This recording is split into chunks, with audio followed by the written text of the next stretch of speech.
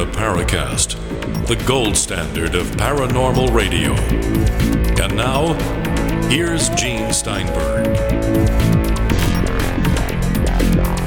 Lots of stuff to talk about, very important stuff to talk about on the Paracast this week. Let me tell you right off the bat, later on in the show, in our second segment, we'll be featuring the famed cryptozoologist Loren Coleman. Back after a couple of years, he's going to have a lot of great things to say. We have a number of questions from our listeners. We'll get to that. Now, as you know, any show like this, when you're in the public eye, you get reviewed. Some people hate you, some people love you, they hate me, I don't know, I don't think anybody loves me. Maybe my son, maybe my dog. They love Chris. Some people maybe are not so happy about him. They'll comment about the fact that they think we run too many commercials. All this thing. We expect that. So this time, I saw a review in iTunes where they said Chris talks as if he has marbles or chewing tobacco in his mouth. Chris, how do you answer a charge like that? I don't talk like that. Who is this guy? This reminds me, by the way, in the old days, if you ever watched the old Western movies from like the 40s and 50s or even the 30s, there was this old actor named George Gabby Hayes. And he talked like that. He talked like he had marbles in his mouth. And the reason is he had false teeth. And so when he went before the camera to be in character, he took his teeth out. Seriously. to get that kind of garbled... kind of slappy sound. Yeah, that kind of sloppy sound like he's either half drunk or something. Right. And that shows dedication because, most performers have an ego. So you want to fix your hair. You want to replace your hair, your teeth, everything. The first thing you do when you appear as an actor, they'll send you to get dental implants if they don't like your teeth. Right, of course. Well, right. Gene, we're just who we are. I do adopt kind of semi-personas, if you will. But, pretty much what you hear is what you get. So, there. There you go. Exactly. But the thing is here, no matter what you do, somebody will dislike you. Yeah, of course. Somebody's going to have something to say that's, maybe not too pleasant or congratulatory, whatever. And that's cool. Everybody, back ends are like opinions. Everybody has one. So, we got to give everybody that. That's why the Paracast is so loved, especially online at forum.theparacast.com, because we have great threads, engaging subjects, incredible minds. I learn something there every day. I really, onwards and upwards. I think we're doing a great job, Gene, and be good to get a little extra content in there for some sort of, maybe progression on this whole theme. I'm having fun. I know you are too, despite the ups and downs. We have great guests, and we got a good one today, too, boy. I can't wait to talk to Loren. Oh, yes. He's always a tremendous guest. Let's briefly talk about a favorite subject of yours, because it's part of your book, Stalking the Herd. And forgive me, ladies and gentlemen, but I know some people don't like when you promote your stuff. But every radio show out there where they have something to promote, a public appearance or anything else, they mention every episode. That guy on Fox News, Bill O'Reilly, every single show he promotes his books, his online site, the orders he takes for custom merchandise. Yeah, even Bill Maher. I mean, come on. It's not a big deal. I mean, I think, an important book out. And the more people hear about it, know about it, and are intrigued enough about their own health and the environment and our relationship with livestock. I mean, it's such a closet subject, and I think everybody should at least be aware of the information that's out there. Okay, so we talked about the meat industry and the horrible conditions under which the cattle is kept in preparation for the slaughter. Now, there's a story at CNN this week on CNN Tech called How Test Tube Meat Could Be the Future of Food.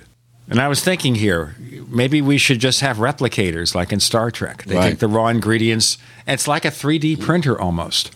Soy and green. Oh, Soil and Green is people. It's people! That was the last movie, by the way, that Edward G. Robinson that's true. made. Of course, we remember him from doing all the gangster movies of the 30s and 40s. And they did this movie with, I can't think of the actor. Charlton Heston, of course. Charlton Heston, right. He'll shoot me from beyond the grave because he was a big NRA guy, so he would shoot me from beyond the grave for forgetting Charlton Heston. But The final line in the movie was from Edward G. Robinson, Soylent Green is people. But no, test tube meat. Let's be serious about it. So they are... I don't know. Science just loves to play around and discover new things and tinker and play with Mother Nature.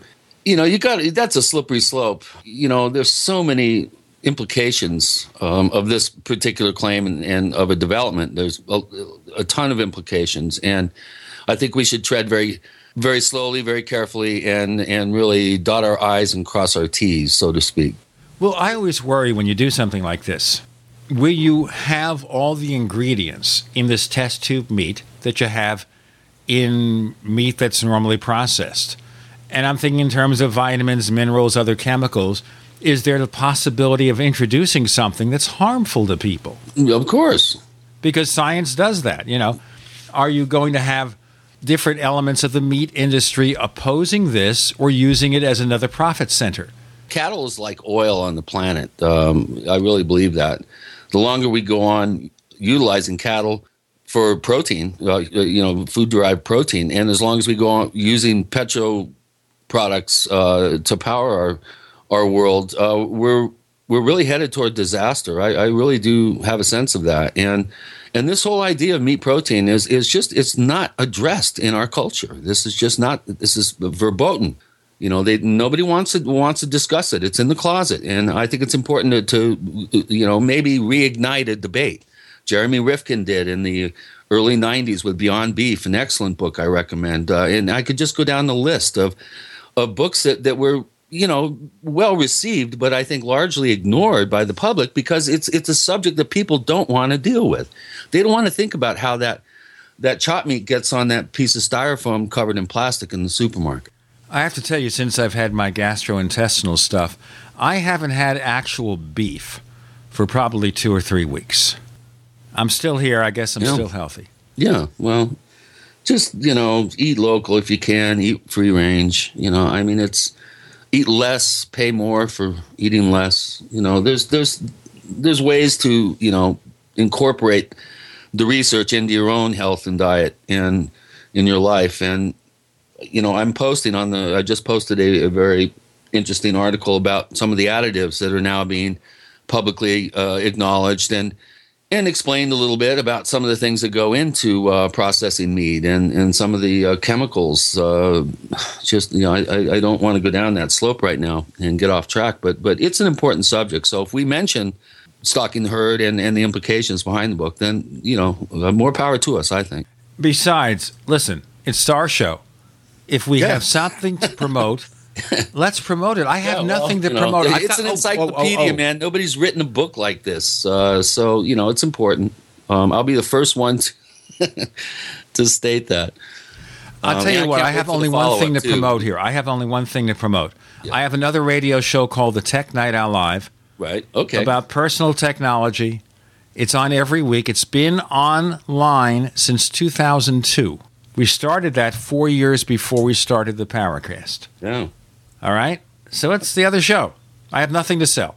I have no books out that you want to buy except for Attack of the Rockoids, the sci-fi novel, and we have separate commercials for that, so we don't have to promote that. Promoting things, let's promote our guest who's coming up. There you go. Right. He has no new book out. I mean, he's not promoting anything except his legendary status in the field, I guess. He's promoting his knowledge. Well, that's the same thing, yeah. He is a fountain of knowledge. I want to ask him about cattle mutilations, Gene. He was involved very early on in the 70s briefly, if I recall. Maybe that's what we should start with because we're focusing on the cattle industry, the beef industry, test tube meat. Maybe the first thing we should talk about with Loren Coleman, bringing up to date on what he's been doing, is to talk about his research into cattle mutilations. That's going to be pretty good. And this is going to be a really great episode, ladies and gentlemen. So get back and ready for this. Loren Coleman with Gene and Chris. You're in the Paracast. First came Attack of the Rockoids, and it was a critically acclaimed success. And now there's The Coming of the Protectors. A former military intelligence man is contacted by a space woman in a dream that turns out to be a nightmare because evil forces on her distant planet are planning to conquer the Earth. This is gripping science fiction of the classic kind. Attack of the Rockoids and the Coming of the Protectors. Find out more at rockoids.com. That's Rockoids, ROCKOIDS.com. So here's what happened. I was placing an order online. The site went down. It took hours before it returned, but I had already placed the order with another company. If your site goes down, you could lose business. And if you have a business or personal site, you'll want to know it's easy to run and it will stay online. At iWeb, your site is hosted on one of the most reliable networks in the world. Talk to a sales rep at iWeb.com. Use the promo code TechNightOwl for a special discount. Mike Stenerson for Midas Resources. At no time in history have precious metals been more important, certainly not in my 22 years in the industry. The dollar has lost over 90% of its value in the last 60 years. No fiat currency has ever survived the government printing presses. Ours is not immune.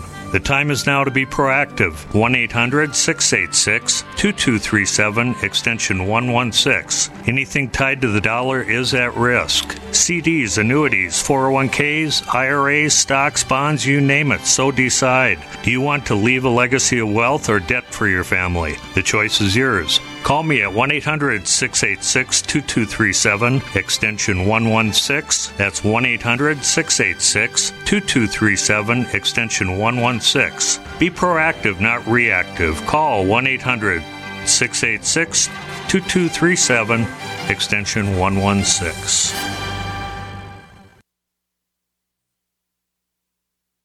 For over 5 years, you've been hearing about the Berkey Guy, so you may know a few things about him. For example, you are well aware of the superior quality and effectiveness of Berkey water filters and accessories. But did you know the Berkeys have had independent lab tests done to prove just how effective they are? It's true, and he can email you the test results. Just visit goberkey.com. You may also know that the Berkey Guy has helped tens of thousands of people get better prepared. Now here's something you may not know. GoBerkey.com has amazing specials and deals all the time on a wide variety of survival and preparedness products, most ready to ship same day. Visit the Berkey Guy at GoBerkey.com and be sure to click the red Products on Sale Now button. You can always call toll-free 877-886-3653. Again, that's 877-886-3653. GoBerkey.com, home of the Berkey Guy.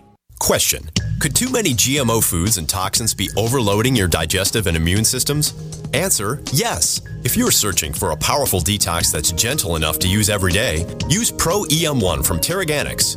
Pro-EM1 is a powerful liquid probiotic that uses good bacteria to suppress pathogens and gently eliminate toxins from your body. A healthy digestive system will cleanse and remove toxins, support weight loss, improve absorption of food nutrients, and aid in controlling yeast and other infections. Pro-EM1 is made with only non-GMO and certified organic ingredients, has no preservatives, and is dairy, soy, wheat, and gluten-free.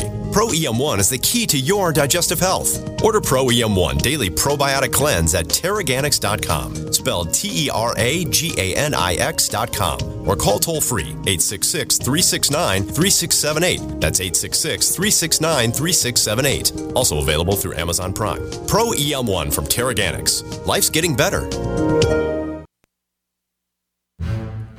We'd like to hear from you. If you have a comment or question about the Paracast, send it to news@theparacast.com. That's news@theparacast.com. And don't forget to visit our famous Paracast community forums at forum.theparacast.com. We have a first-class guest. They're all first-class guests, but this one is way, way up there. He's Loren Coleman. He's a cryptozoologist who's been studying the paranormal for many years. You've heard him on the Paracast before, not in the last couple of years.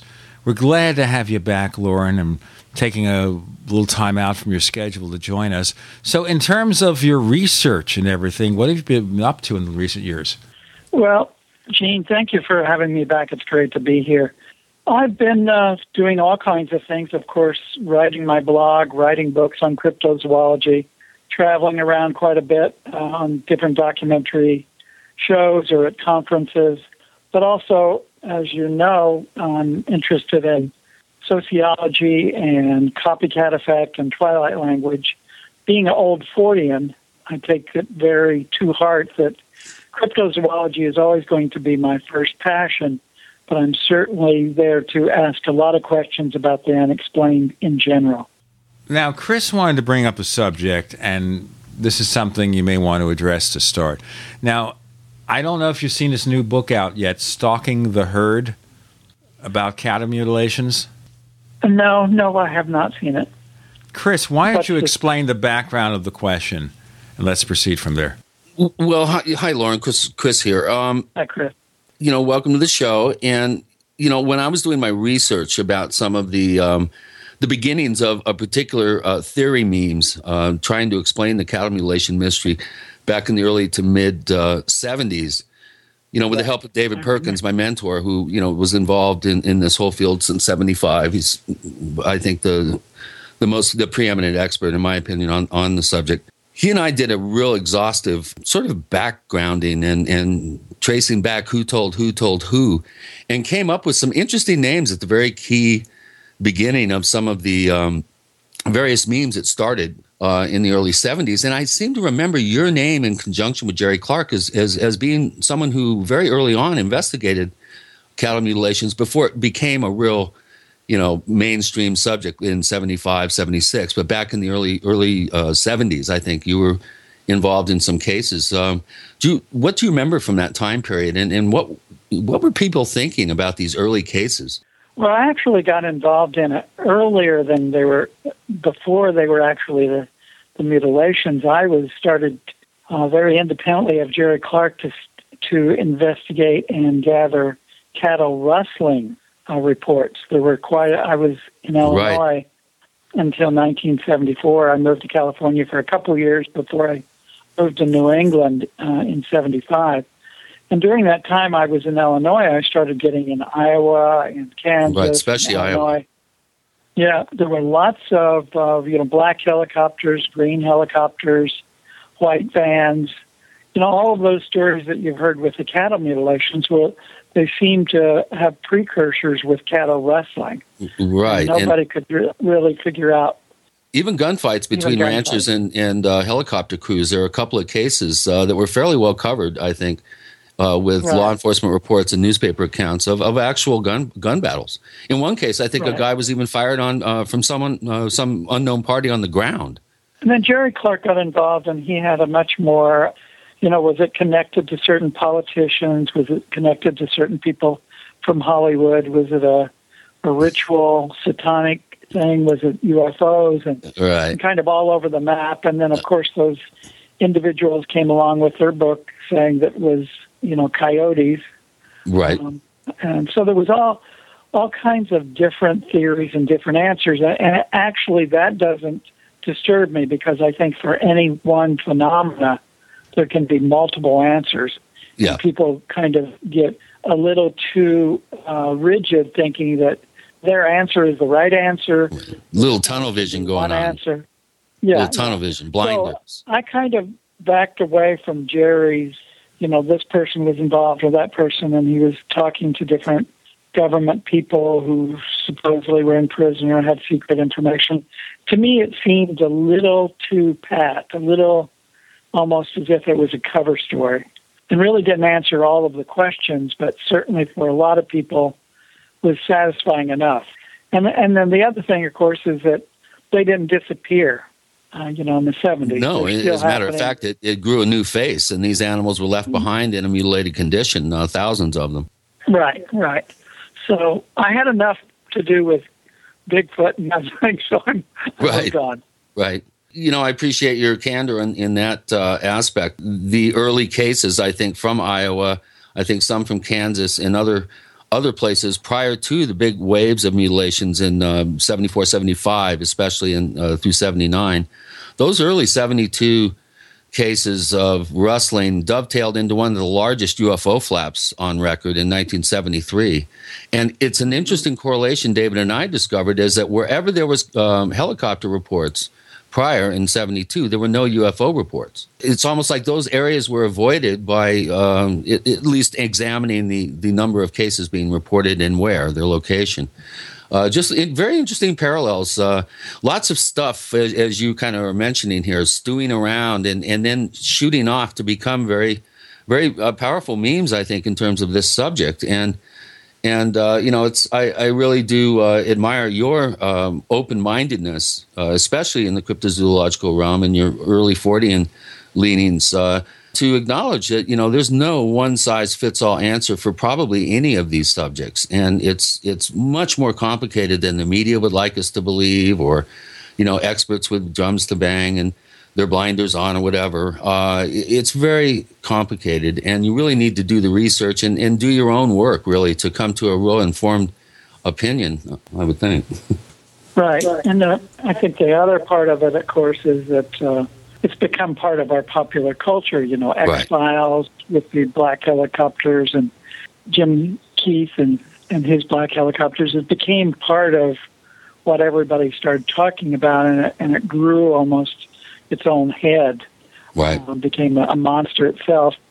And I was even... So do you think these are real physical reports, or do you think they're Fortean in nature? Linda Howe would suggest that many of these helicopter reports associated with mutilations are actually UFOs cloaked as helicopters.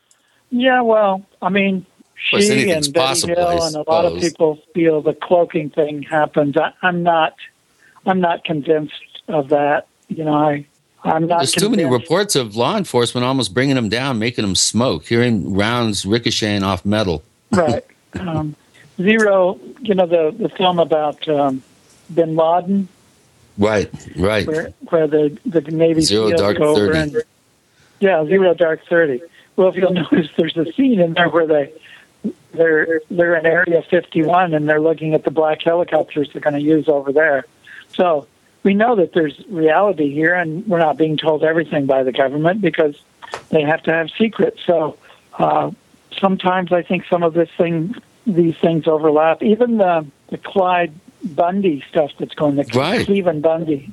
Right. We're talking about helicopters and that situation. Oh, yeah. Yeah, that's a lot of stuff we can get into there. So let's continue. I haven't seen any black helicopters this week, though, so let's just get that straightened out. Okay, we have Loren Coleman joining Gene and Chris. You're in the Paracast.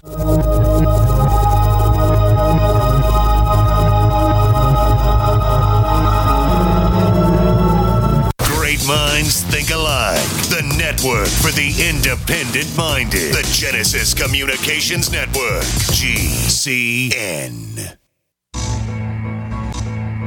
Is there a secret UFO agenda? Do strange creatures from the darkest corners of the mind roam the earth? Is there evidence for mind control, time travel, or devious government conspiracies?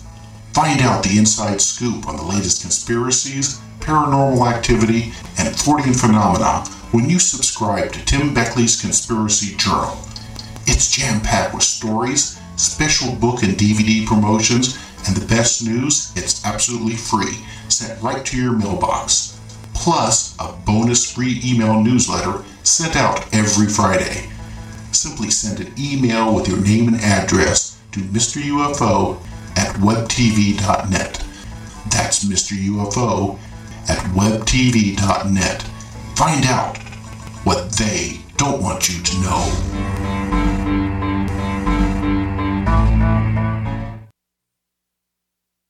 We live in a complicated society. Stressful issues are always popping up. Have you ever been treated unfairly by someone? Have you ever been overcharged for a repair? Have you ever signed a contract or a document? Worried about identity theft? How many times have you been in those unique situations where you just wanted to call an attorney to find out if you're right or wrong, or what your legal rights are? But every time you think about calling an attorney, what do you think about first? That's right. Who do you call, and how much will it cost? Our friends at Legal Shield have found a solution. With a nationwide network of 6,900 attorneys who average over 19 years of experience, Legal Shield's law firms take over 40,000 calls per week helping their members. For less than $20 per month, you can have access to Legal Shield on everything from the trivial to the traumatic. Let Legal Shield stand up for your rights at lsprotection.com. That's lsprotection.com. Or call 855-340-SAVE, 855-340-7283. Results will vary from case to case.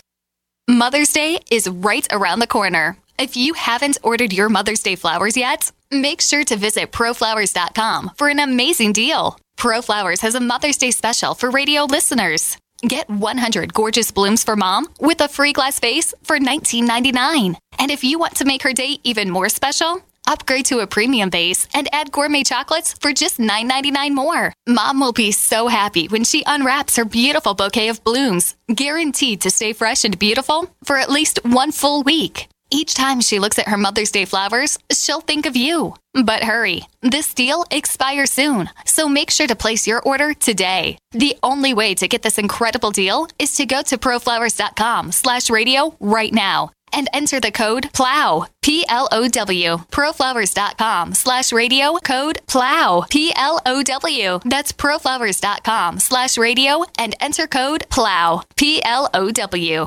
There are many things the human body can do very well, but maintaining the proper pH level isn't always one of them. That's where AlkaVision Plasma pH Drops can make a world of difference. AlkaVision Plasma pH Drops helps your body do what's natural. Just a few drops a day helps rid your body of harmful waste and acid while promoting health and restoring vibrance and energy. Alkalizing boosts your immune system and can help fight headaches, irritability, cramping, and insomnia. Alkalizing also helps the body fight depression and even bone loss. To learn more about the importance of alkalizing and how you can find life-changing and vital balance, please visit AlkaVision's brand new website at alkavision.com. Same great products, but now easier to use and more informative than ever before. To get your very own Plasma pH Drops for just $29.95, call 800-518-7615 or visit alkavision.com. That's ALKA vision.com. Alkalize your body and supercharge your health at the new alkavision.com.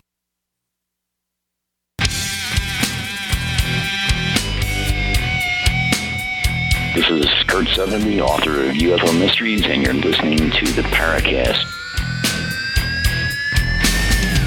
On the Paracast, Loren Coleman joins us for the first time in a couple of years. We're really, really pleased to have him here.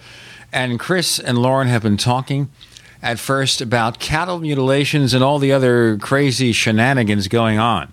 And, of course, the black helicopter reared its ugly head. And we were talking about that rancher from Nevada, the one who's been fighting the government over grazing his cattle on public lands and everything. But let's just get away from that. Don't you think? Get away from that? Well, let's save the tortoise, okay? It all started with the tortoise. Yeah, let the Chinese finance some solar collecting farm or whatever else I read about. Yeah. Yeah, let me just point out the reason I was looking into the rustling is because I was trying to see if some Bigfoot were rustling cattle. Well, what about the Momo sightings in Missouri? Yeah, yeah. Yeah, well, the presaged the wave of mutilations the following year, I think a year and a half later. Right, and Momo was actually seen carrying a dog. Right, and a sheep in another one, yeah. Well, there was a sheep, and then in Michigan there was a newspaper man that was delivering, and he saw one of the Bigfoot carrying a goat across the road. Right. So there's been quite a bit in the East. Or the Lawton Wild Man, remember him? Yeah. He was wearing the pants that were 2 sizes too small, and he was leaping off second-floor balconies, running across parkways. Tons of newspaper stories about him. You know, I was thinking when you said that, Chris, maybe the reason he was running and jumping is because the pants were so tight they were hurting him. Well, I think he was wearing a plaid shirt too, if I memory serves me correct. It's interesting. That's another thing that David came up with is that. Just so there's no confusion here, Chris is talking about David Perkins, his longtime friend and collaborator. And David, of course, was on a few weeks ago on the Paracast when we featured Chris's book, Stalking the Herd. We see these kind of hairy humanoid reports or wildmen reports in areas that are then subsequently later, a year or two later, then become an epicenter of an outbreak of cattle mutilation reports. It might just be a coincidence, but I find it very compelling myself. Well, Keel and I talked a lot about this, and there's a slippery slope here because what occurs, of course, when Keel or Jerry Clark or I or you guys would go into an area, we would be very open to everybody telling us about everything. Right. And nobody had talked to them about anything. They had been ridiculed. So you have any kind of phenomena happen in an area, people who had seen something else are going to come forward because the ridicule curtain all of a sudden falls down. Right. Yeah, that's a good point. So we have to be careful about making the connections that are more to do with human psychology. Right, but also it's just a matter of looking at a timeline and seeing the kinds of things that that happen on that timeline. Sometimes you see what appear to be kind of faint patterns in there, and it's good to at least check them out. Like the black cat sightings down in, I think it was southwestern Illinois, that have been reported for, I think, a couple hundred years. That area was right across the river from a major cattle mutilation area, and also I think some of the what was it? I think the later Momo sightings occurred just across the river from that area. The river road near St. Louis and Alton. Yeah, but you got to remember that Keel dug up cattle mutilations in Point Pleasant when Mothman was being seen in Pennsylvania in the late '60s. Yeah, exactly. And one of your mentors, Ivan Sanderson, uncovered some up there with him as well, I think. Yeah. I'll never forget in the 70s, in the middle of the night, I got a call from the sheriff's department. And it was a big deal. And got in my car and drove about 100 miles and found a cattle mutilation in the middle of New Hampshire. So they're all over. Yeah, wow. Did you know Betty Hill investigated the other New Hampshire cattle mutilation case in the early 80s? The Charles Whitten case. Uh-huh. Only 2 have ever been reported in New Hampshire, by the way, to my knowledge. None in Maine. Well, none in Maine. I investigated 2 in New Hampshire, so maybe there's 3 or 4. Yeah, possibly. Yeah, they didn't make the papers if there were. So what have you been up to lately? What kind of projects do you have going? Obviously, Cryptomundo, one of my favorite go-to sites. Just tons of breaking news always there. Well, that's a major. You're really behind. I had a real definite political falling out with Cryptomundo, and I left there in January of 2013. Oh, I didn't know that. Yeah, well, apologies. That's part of the problem. It's hard to get your name off of there because of. He just froze the site and froze me out, so he left me there. So I'm still getting. Now, are we talking Craig did this? Yes. Oh, I had no idea. Really I'm sorry, Loren. I didn't realize that. I wouldn't even have brought it up. Yeah. Well, that's a terrible thing to do. Welcome to the paranormal field. Blog. Yeah, really. I have a new blog called Cryptozoo News, which it was in the essence of. I didn't realize that was you. Okay. Well, interesting. Yeah. Cryptozoo News, because a lot of us came on to Cryptomundo as writers in the beginning.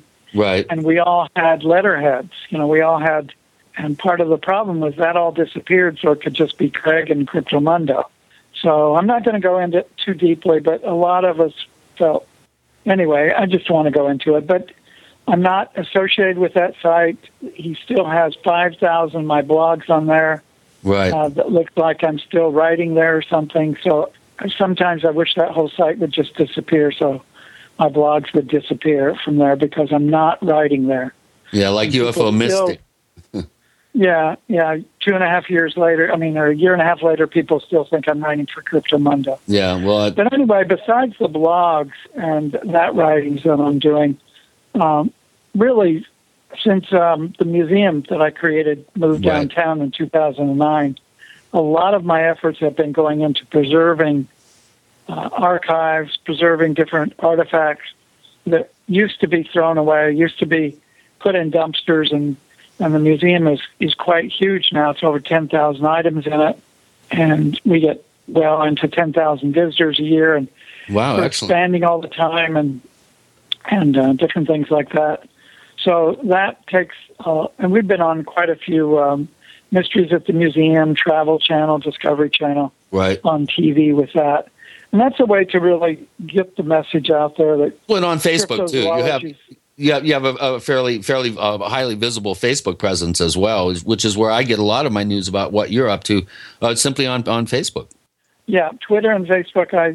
I felt, even though I wasn't sure about it 3 years ago, I got on there to really keep in touch with fans and keep in touch with people that wanted to come to the museum. And that's worked out fairly well, and I don't I don't do too much personal things on there. Whether what I ate for breakfast or what store or restaurant I'm going to, that's not what I'm interested in. Facebook. Thank heavens you have not really succumbed. Unfollow. Oh, please. Yeah, Unfollow. exactly. But I have about 3,000 followers on Twitter and 3,000 different ones on Facebook, so it works out well. I wanted to ask you something kind of crazy, and we're going to have to break in a moment here so we can start the answer.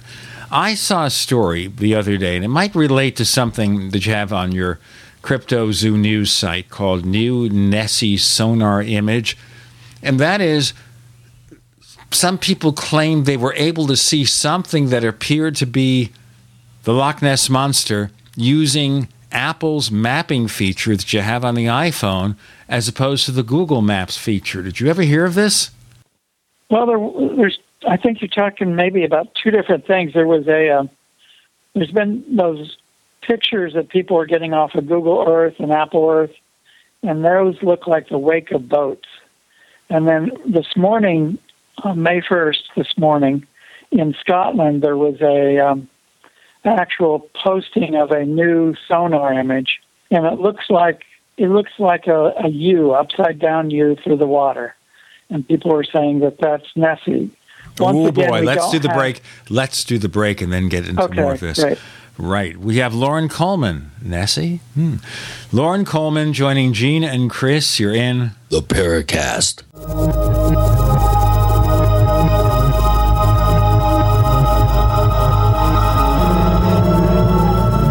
Not just an alternative to the mainstream media.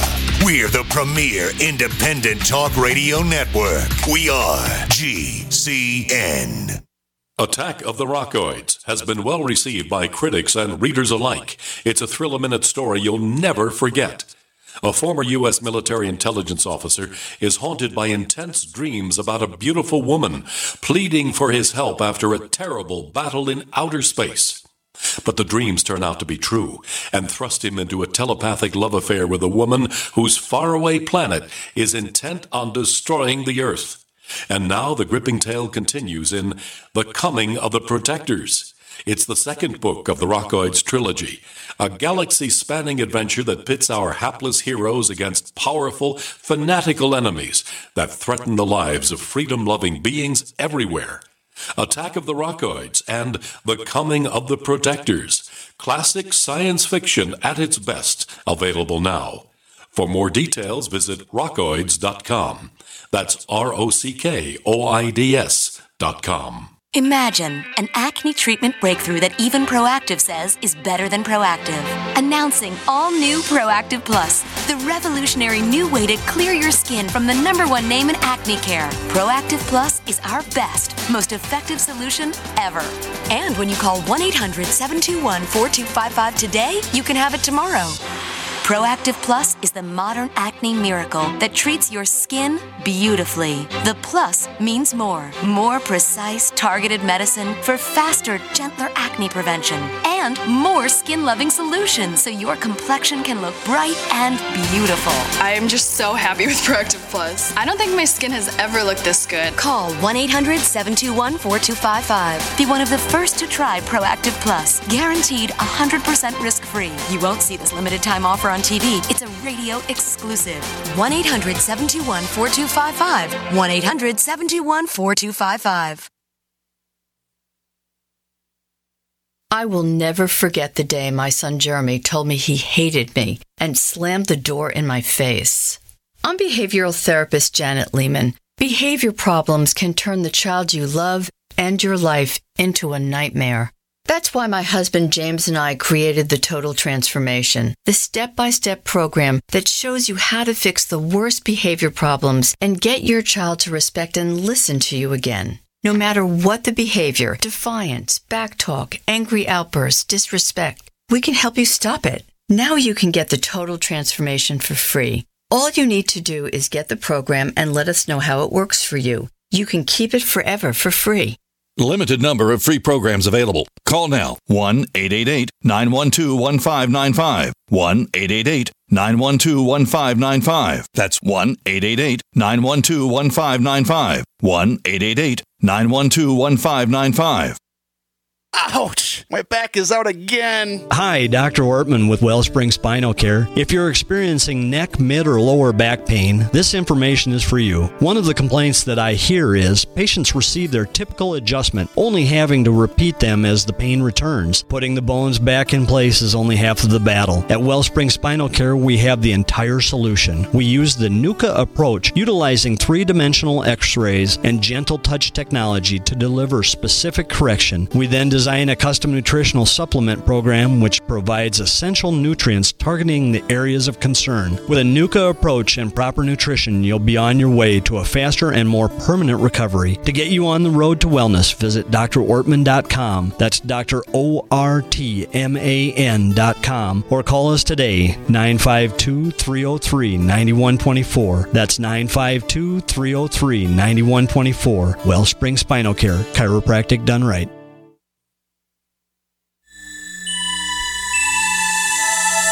This is Jacques Vallée. You're listening to the Paracast, the gold standard of paranormal radio.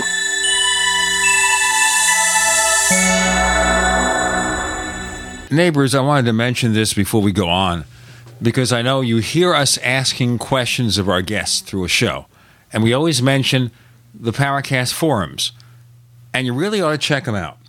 These are the Paracast forums located at forum.theparacast.com. Make a note of it, forum.theparacast.com. And once you get there, it's very easy to sign up. It doesn't cost you anything, okay? It's free. It's free of charge.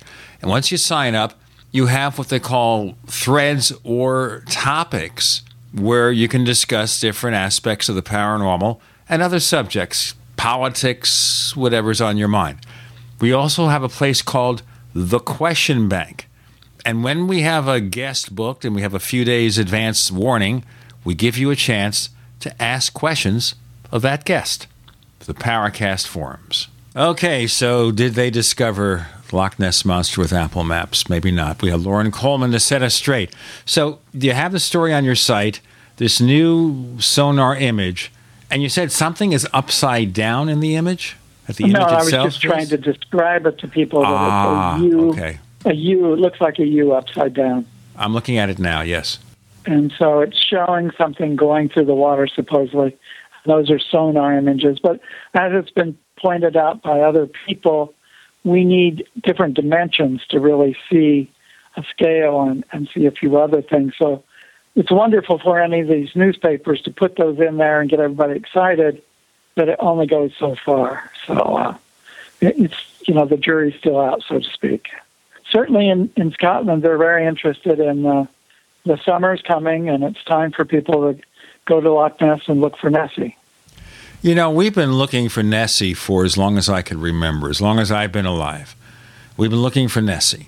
How big is this loch, and why is it so difficult to find something there if there is a creature?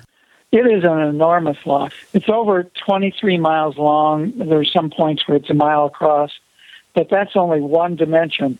There's places in Loch Ness that are over 1,000 feet deep, and it's been said by certain mathematicians that there's enough water in Loch Ness to bury every person on Earth under 6 feet of water. So it has an enormous volume. Even the Operation Deep Scan, where they put 6 or 7 boats with sonar and went from one end to another, they only could scan 60% of the depth of the water. Are there caves there? Probably. We know that there's over 40 sightings of the creature on land, crossing roads. So just because it's in Loch Ness doesn't mean it couldn't be someplace else. It's only 6 miles down the River Ness to the ocean. So there's lots of factors and variables that really says that we may have missed what's there, that the numbers are probably small. It's obviously not one Loch Ness monster. It's a breeding population. But there doesn't have to be too many for it to be seen occasionally. So is there a way with all our science, all our technology, to really get this nailed down once and for all? Not really yet. I think that everybody feels the god of technology is going to film Bigfoot on your cell phone or be able to use some kind of technology and scan lakes. Well, there's a lot of peat in that lake. There's a lot of hidden areas in the lake. And it's not we don't have any magic way of completely making everything more visible in Loch Ness. Okay. There's a lot of peat. It's a lot of the water is real smoky, and it's very thick with organic material. Yeah. And yet, I mean, I'm a skeptically open-minded cryptozoologist, and I must say that of all of the cryptids, there's probably a 50-50 chance that the Loch Ness monsters actually exist, because there's a lot better reports from other lakes. There's a long history of people dumping a lot of money into the search for the Loch Ness monster and not coming up with too much. But of course, one of the problems is that it doesn't leave footprints. Physical evidence is hard to get from a lake like that. So we're going to have some frustrating searches still into the future. Well, what freshwater cryptid, let's say, do you feel has the strongest likelihood of existing, and maybe the first one that we actually determine is real? Well, we certainly know that some of the lakes in Alaska have giant white creatures in them that look like beluga whales. It's never been photographed, never been caught, but there's compelling evidence that those may actually be real.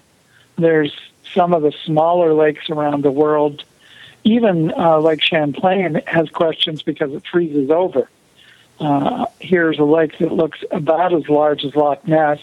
Lots of reports since the 1813, 1816, but not a lot of evidence other than photographs. So photographs just don't make it, as you well know, right, from your fields of UFOs.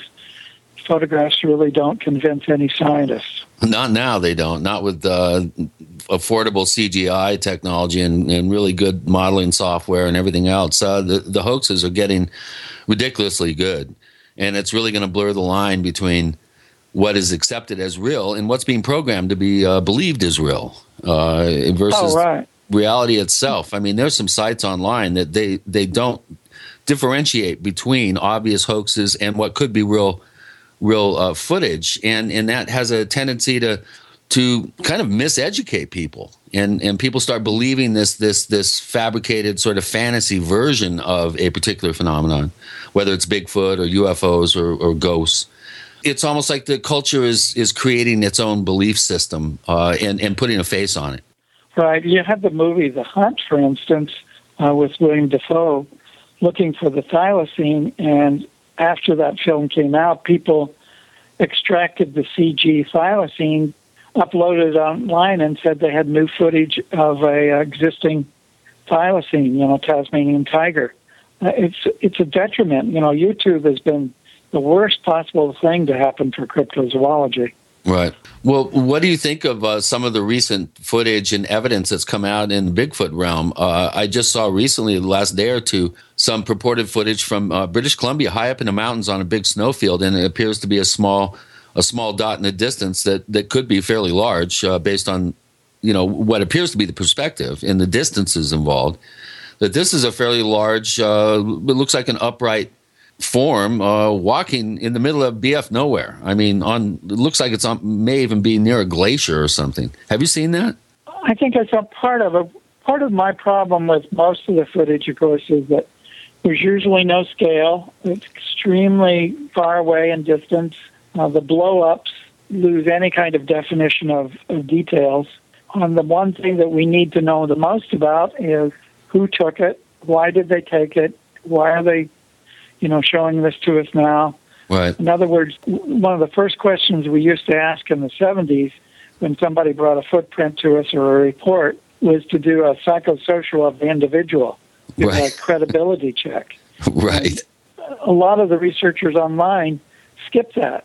The glitz and gauze, the glitz of the evidence, the footage, whatever, is what everybody's talking about, and they're forgetting about who took it. Right. Yeah, these anonymous photographs and clips of video, for instance, that appear you really have to question them right off the bat because they're not going on the record. They're not stating who they are, why they were taking the footage, as you mentioned, which is a really important question. Why did you take a picture of that place in the sky? You know, and why didn't you go over there and see if there were any tracks? Why didn't you hike over there? Why didn't you get closer? You know, what is this about? Why did you turn the camera off right there? Right. So I know we may be in the old guard, and we may be the old guys with kind of conventional, go to the end of your detective story, but I still think that's the way to do it. Yeah, there's no substitute for asking the right question with the proper timing. And what I found is based on my field experience, which is, you know, going 20 years back, which isn't very far compared to yours and others, but 20 years ago, I mean, it was pretty cut and dry. There was no internet. I was dealing with rural people that really didn't want publicity. They had no reason to state something outrageous. In fact, oftentimes they're almost embarrassed. And many times I had to approach them and convince them it was okay because they refused. So it seems different now. You know, if you're not face to face with somebody, it's pretty difficult to ascertain their motivations, who they are. You know, do, as you put, a credibility check on them. And that's something that I hope we don't lose with this new generation of technology impinging on investigative work. Loren Coleman joins Gene and Chris. You're in the Paracast.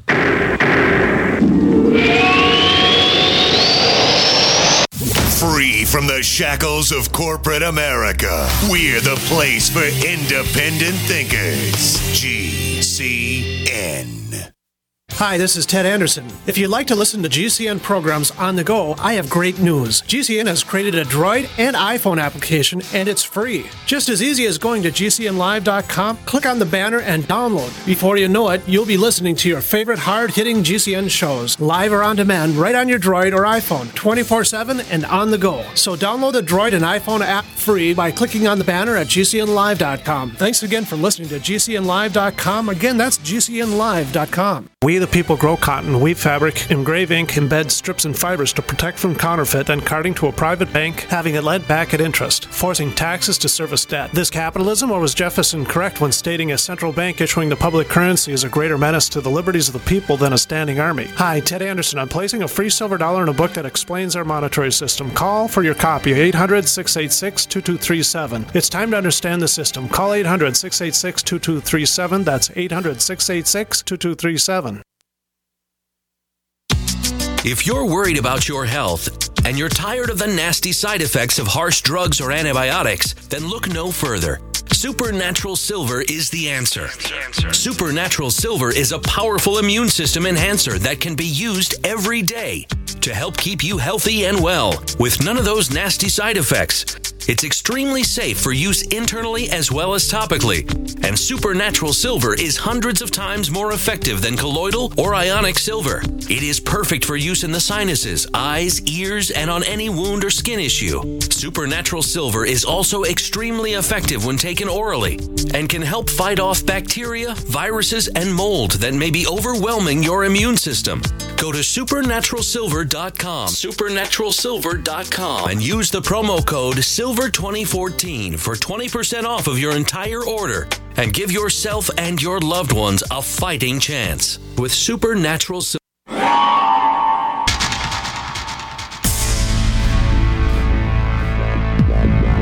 Welcome back to the Paracast, the gold standard of paranormal radio. And now, here's Gene Steinberg.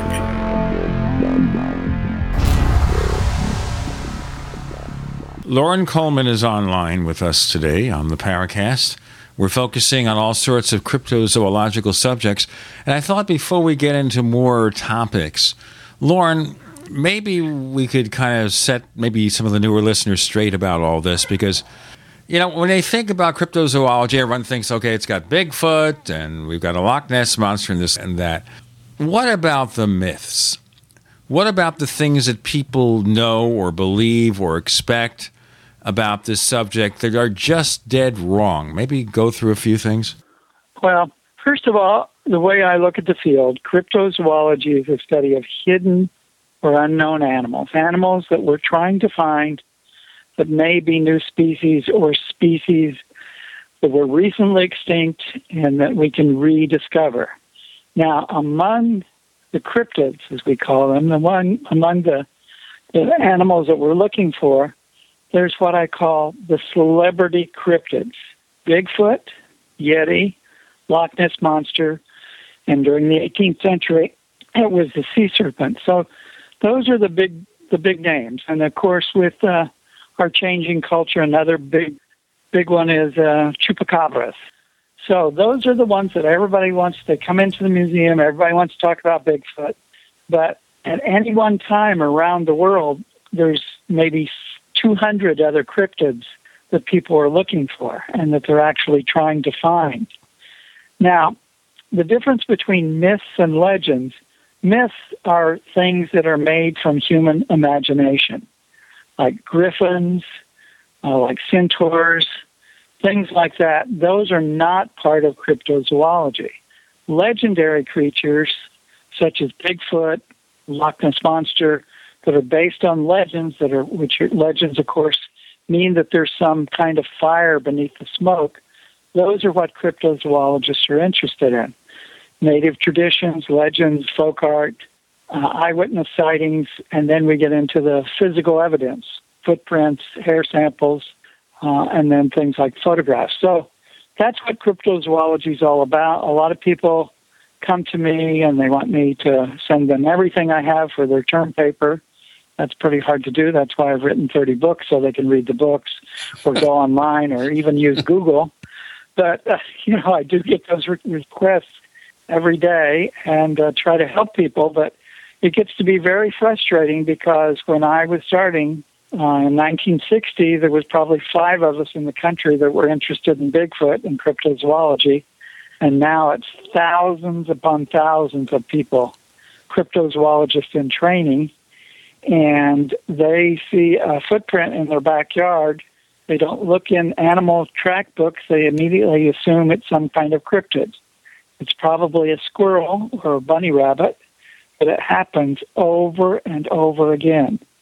And the chupacabras has been a major problem because the original chupacabras in 1995 in Puerto Rico were all bipedal and all had little hair on them.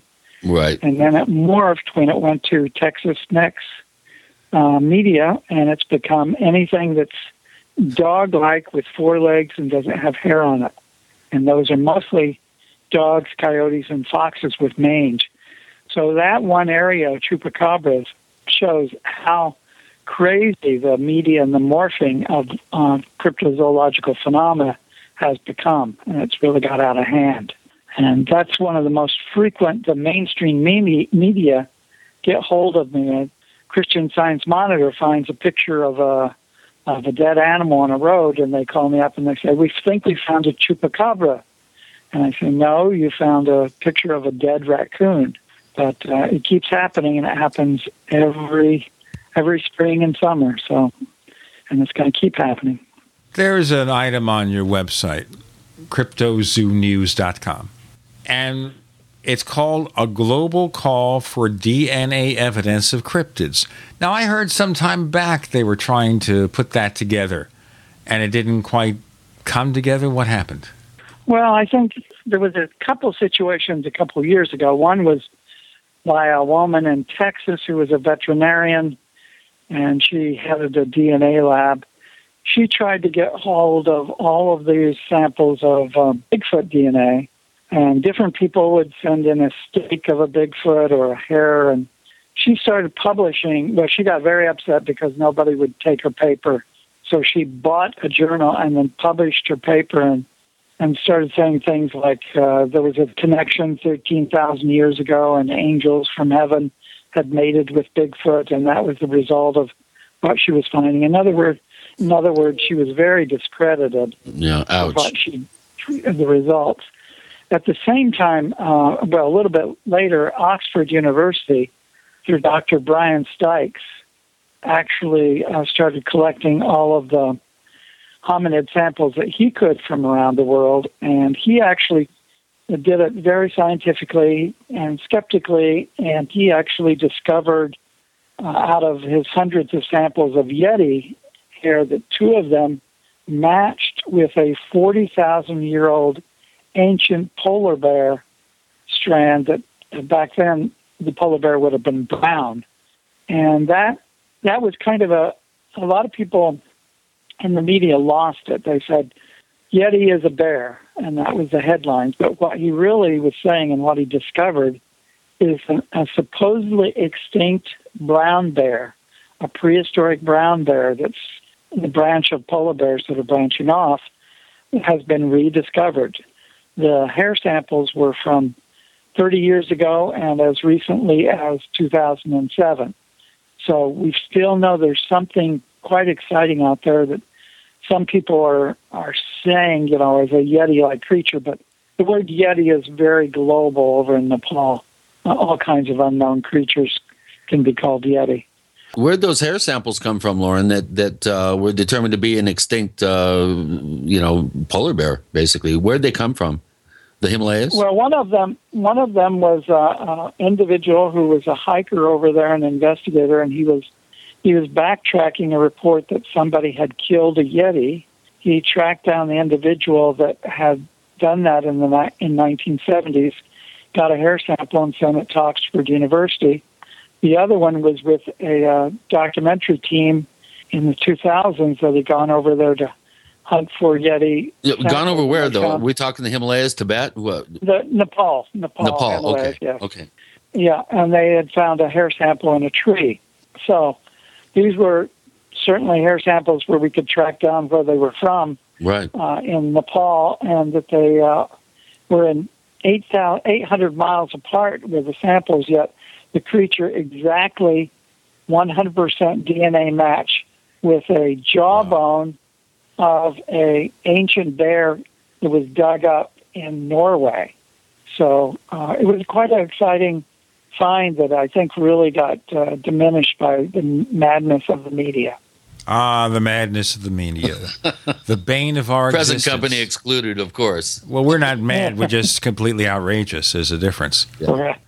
So the new project that we're talking about, the one that's mentioned on my at my blog, we're doing in conjunction with Oxford and a documentary film team that's where all the money's coming from, by the way. None of the wealthy people or universities really fund anything. It's documentary film companies and television networks that are funding all of the new cryptozoology research, unfortunately, but that's the way it is. But anyway, we're gathering samples, whether they're mystery cats or Bigfoot or mystery bears from all over the world, and people are sending in some interesting things. I've got a sample, for instance, coming this week from France, of some fecal material that was collected in British Columbia. So that's going to be interesting to look at that little Tupperware bin. Well, that's kind of a circuitous route. Somebody brought some fecal material to Europe, and now it's coming back to the U.S.? Yes, because they apparently, it's one of the best DNA labs in the country is the one out in Oregon that the U.S. wildlife people use to determine if you've... Loren Coleman joins us. He'll have more to say about that. DNA testing with Gene and Chris. You're in the Paracast.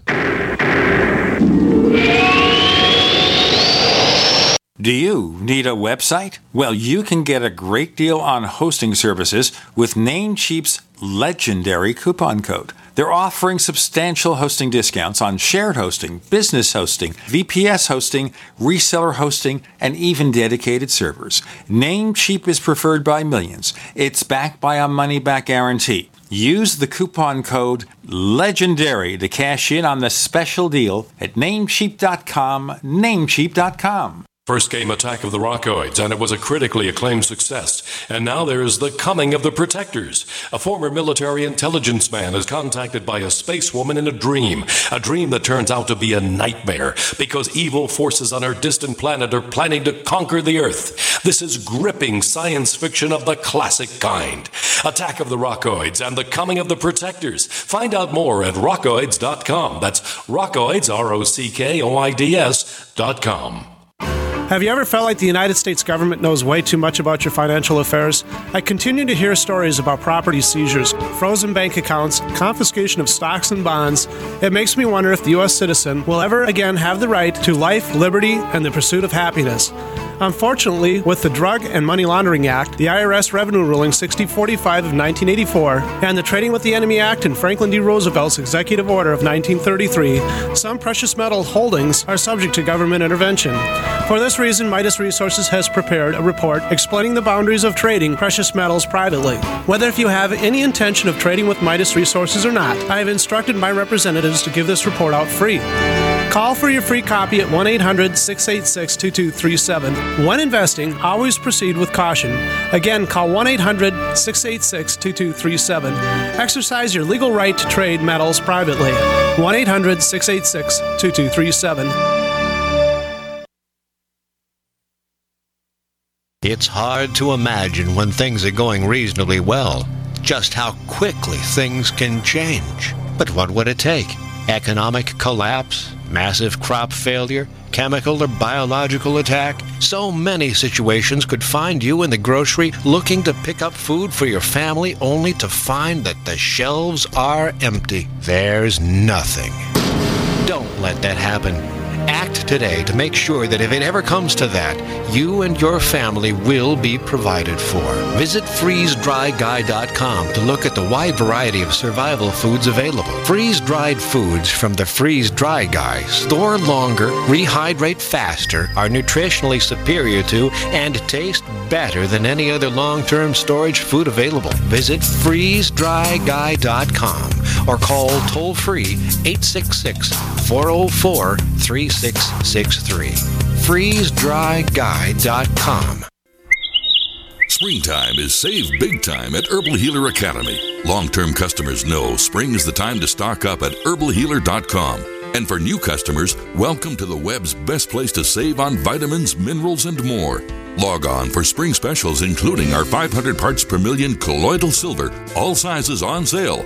Choose from Herbal Healer's great variety of weight loss products like apple cider vinegar, Hoodia and Metabolic Complex, and Pro Metabolic, all on sale now. Also, the Anti-Parasite Intestinal Freedom and Warwood Plus Complex, plus Stevia Liquid Sweetener and the Super Enzymes, all on sale for spring at herbalhealer.com. As always, we offer certificate correspondence courses in natural medicine. Enjoy same-day shipping and free online newsletter. Log on now to herbalhealer.com and click on Spring Specials to save big with our nation's leader in supplying quality natural medicine and education since 1988, Herbal Healer Academy. We'd like to hear from you. If you have a comment or question about the Paracast, send it to news@theparacast.com. That's news@theparacast.com. And don't forget to visit our famous Paracast community forums at forum.theparacast.com. So as we came to our break with Loren Coleman, cryptozoologist extraordinaire, how do you like that? Okay, I'm just boosting his ego because he consents to come on the show and deal with the likes of me and Chris, especially me, but seriously. Yeah, but I'm still having a problem with the taking. What did they do when they arrived in France? How did they declare what they had in that Tupperware container? It's like, do you have something to declare? You know, and it's like, yeah, I brought some, one of those 7 dirty words back with me, and that would be a tough one to sign out a customs form for, I would imagine. Well, I don't know, because we did have some. They wanted me to help them fill out the customs form on the way back, and all I could say was scientific sample for analysis at the museum. Well, that's all you have to say. Yeah, I guess. Yeah, that would work. Yeah. I mean, as long as it makes it, then you don't have anything to worry about, except maybe your terminology. I want to say fecal material in Tupperware. Probably wouldn't make it. Yeah. Well, somebody would probably in customs would probably try to smoke it. Well, with the TSA, everything's going to be opened anyway, and then they can decide if they're going to keep it themselves or send it on. How are you progressing with the study? How many samples are you kind of having as a goal, and how many have you already gathered? Well, we've got a little bit under 20, which is good since, nobody you just don't know whenever you put something out like that if anybody's going to send in things. But people are taking it seriously, and we have a few samples from the 50s that are already in the museum from the 50s and 60s. So we've got a basis, things from the Himalayas, things from Bigfoot out west, hair samples, orang pendek from Sumatra, hair sample from Yowie from Australia. So it's quite exciting, and then we'll see where it goes. Depends a lot on whether or not the university and the documentary film company really get their act together. We're waiting and we're collecting, and we show people in the museum, of course, these samples because people don't really believe that there's physical evidence of these cryptids from around the world, but there are, and that's what keeps a lot of us going. And of course, as you may have heard, there was a brand new animal that was discovered, and a tapir. So those are those little animals with a little prehensile nose. Right. That was discovered in Brazil, and it was the 5th species of a tapir, and that's the largest animal that's been discovered, the largest mammal that's been discovered in 35 years. Right. They also discovered a primate a couple of years back, the first America's primate, I think since the 30s or something. Oh, yeah. Well, the interesting thing about the tapir is that Teddy Roosevelt had shot one, and there's been one at the American Museum of Natural History for 100 years, unidentified as a new species. So a lot of these things happen right under our nose, and we don't even know it. It's fascinating. It really is. It's a big world out there, and there's lots of, especially in the aquatic realm, there's lots of undiscovered species in the rainforest. It's amazing that these larger animals, however, go for so long without being, actually documented and classified.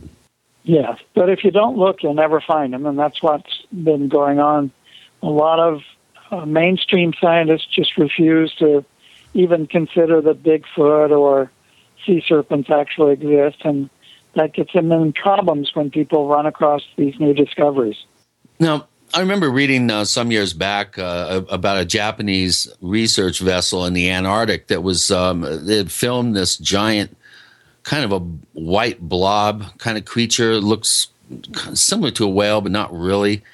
And it had some Japanese name. Do you recall that? And what do you think of the possibility of larger aquatic animals existing in the polar and Antarctic region? Well, I definitely think there was a study done recently that said within the next 25 years, approximately 12 new large species will be found. You may be referring to the one where the ship pulled up what looked like a plesiosaur, a big blob out of the ocean. That turned out to be a decaying basking shark. So we have to be really careful and try to make sure that things that are misidentified don't go into the literature for too long as a sea serpent or whatever. I'm just more and more fascinated where things can go with this, but the impression I get in just listening to you for the first part of the show is we're talking mostly here about unknown species right here on Earth. All right. Right. Okay. Right. Is there anything paranormal about them? I mean, a lot of people want to take Bigfoot and all these other creatures and send them into another dimension or have them emerging from a UFO. Is there any of that? Well, first of all, we have to figure out what the word paranormal means. If it means outside the normal realm, certainly cryptozoology, if you're talking to a zoologist or an anthropologist who's been teaching in a university for a long time, they will see everything that you're doing in cryptozoology as either that awful word pseudoscience or paranormal. If you're talking to somebody that's a Fortean or within the field ourselves, here's where we have a problem, because a lot of people come along, and I'm a very biologically based cryptozoologist. My main focus is to see if there's new species out there. Does not mean that I exclude that there may be some other aspects of these creatures that are unexplained. For instance, is Bigfoot have a highly developed sense of telepathy that has gone unused in humans? you could say the same question for dolphins. Are dolphins using telepathy more than humans? It's just that Bigfoot hasn't been discovered yet. So a lot of people put that on Bigfoot as maybe an attribute that they might have. Do Bigfoot drop out of UFOs? I think that's a question that is totally ridiculous to my sense of research. I don't need to pursue that. There haven't been that many reports. It's exciting for a lot of people to go in that direction. To me, it's a dead sidetrack, a dead end to my research. But I don't diminish people who want to look into that, because I'm very open-minded that, there may be a lot of answers out there. It's just not one I'm interested in, and not one that I've, like you noticed, I've been in this field for almost 54 years, or over 54 years now. And it's one that I pursued, certainly with Jerry Clark. We looked into high strangeness, Bigfoots and UFOs and all of that when we, were back then. And it was really a pursuit that leads nowhere. So if people want to do that, fine. If that's the paranormal that you're talking about, sure, you're going to get people who are interested in Mothman, and they talk about Mothman and UFOs and Men in Black, and they ignore that Ivan Sanderson, John Keel, and I, in the early days, got the reports of Mothman, and they were all giant birds, giant owls, giant thunderbirds, whatever. They had nothing mechanical, nothing UFO related, and nothing at all to do with giant moths. Loren Coleman joins Gene and Chris. You're in the Paracast. The nation's largest independently owned and operated talk radio network. The Genesis Communications Network. GCN. Graphic Converter is the image manipulation tool for the rest of us. It does not use any database. You get full control of all your files. Want to view the images of a folder? Drag it into Graphic Converter, and a powerful browser opens up to show your image files. You could use it for slideshows. You could use it to import images from digital cameras or from scanners. Need to do some image editing? You can do that too in Graphic Converter. Also print catalogs. Convert from so many formats I can't even list them. Download now to see if Graphic Converter is good for you, like 1.5 million other users. Guess what? You could save money when you buy Graphic Converter. Use the coupon code Night Owl. Use the coupon code Night Owl to get a special price for Graphic Converter. Go to lemkesoft.com. That's LEMKEsoft.com. Lemkesoft.com. LEMKEsoft.com.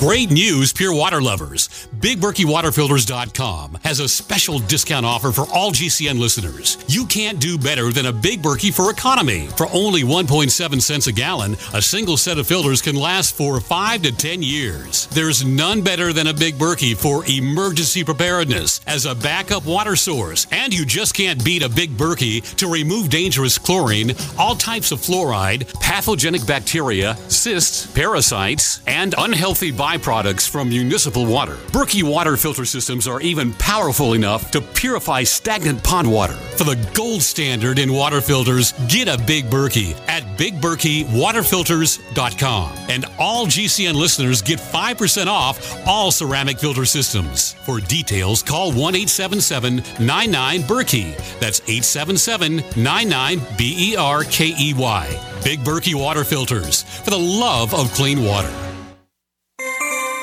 This alert just came in. This special announcement is for business owners and leaders of organizations who've been waiting for the right time to build.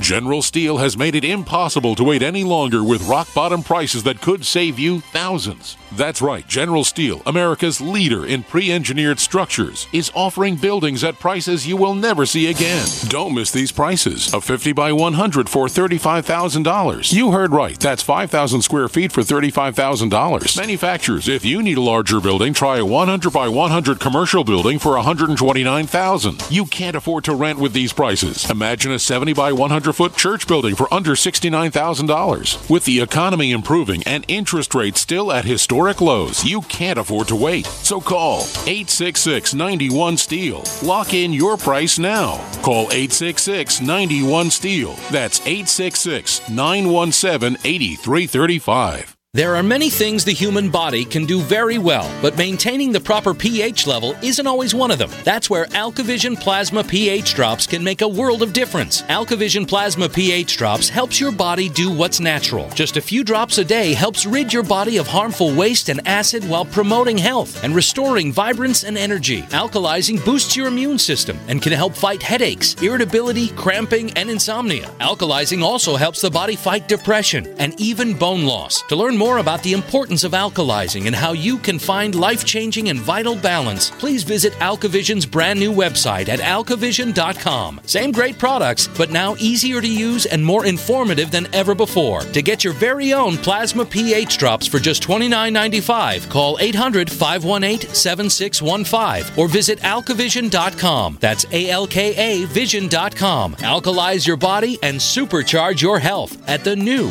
alkavision.com. Hi, this is Don Ecker, and you are tuned into the Paracast. Let me tell you what, you're going to hear stuff here that you probably won't hear anywhere else. Hear that, George Snorri? So basically, there was nothing weird or unusual about the Mothman, Loren Coleman. So what were the Mothman prophecies all about in that book from John Keel?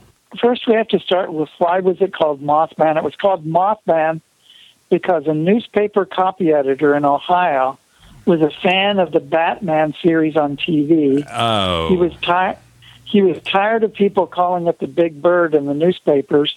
He wanted a new headline, so he called it Mothman, and it stuck. So you have the song Mothman, Mothman.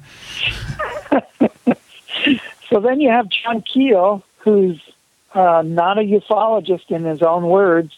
He calls himself a demonologist.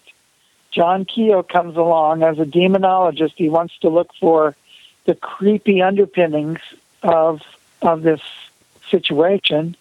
And you got to remember Truman Capote and the whole notion of a crime novel.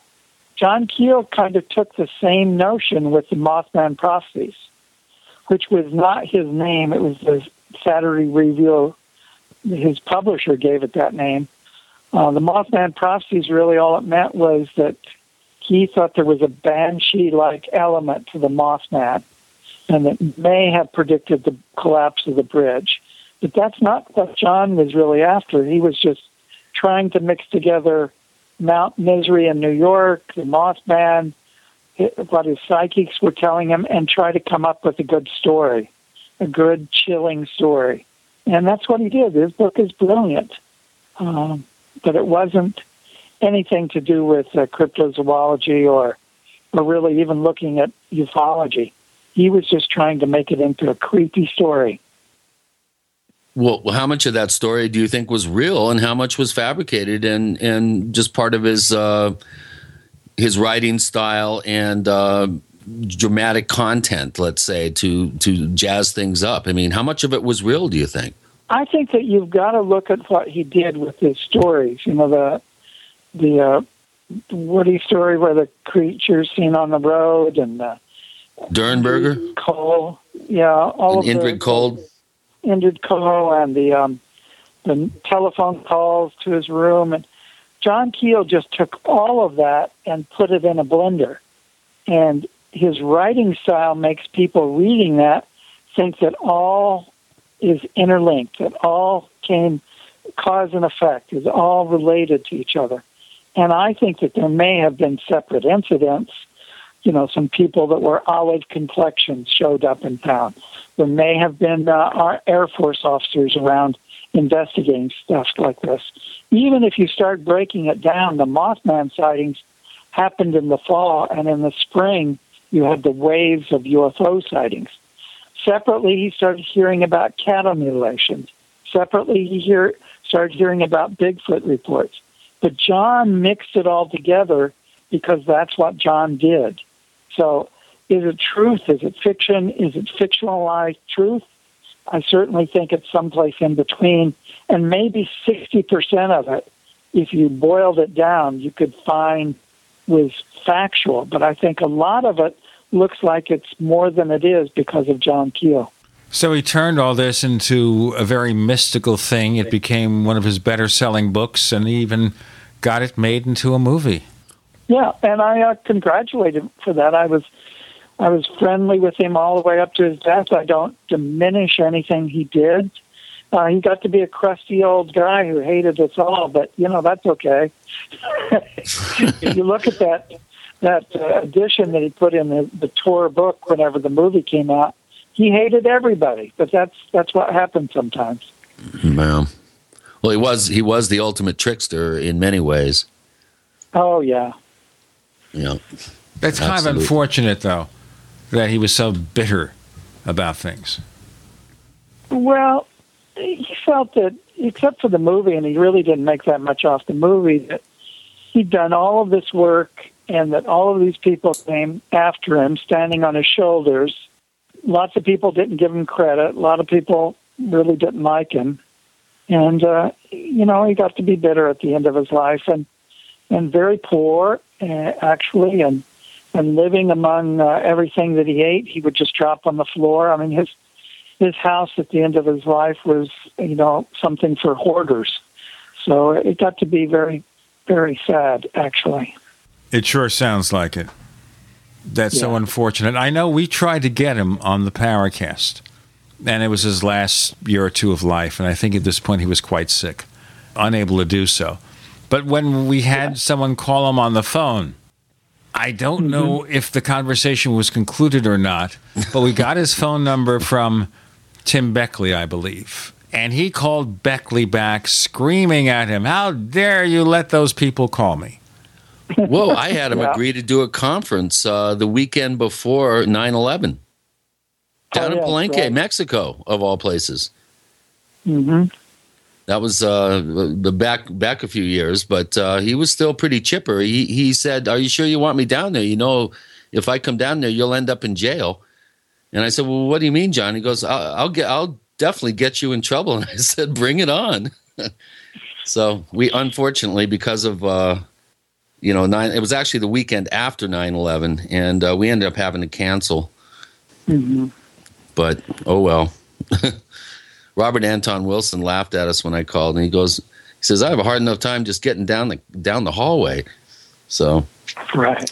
But well, Loren, how about you? Are you still going out and doing speaking engagements? And if you're asked by a TV show to maybe travel somewhere, or are you willing to do that, or you just pretty much kind of sticking at headquarters there?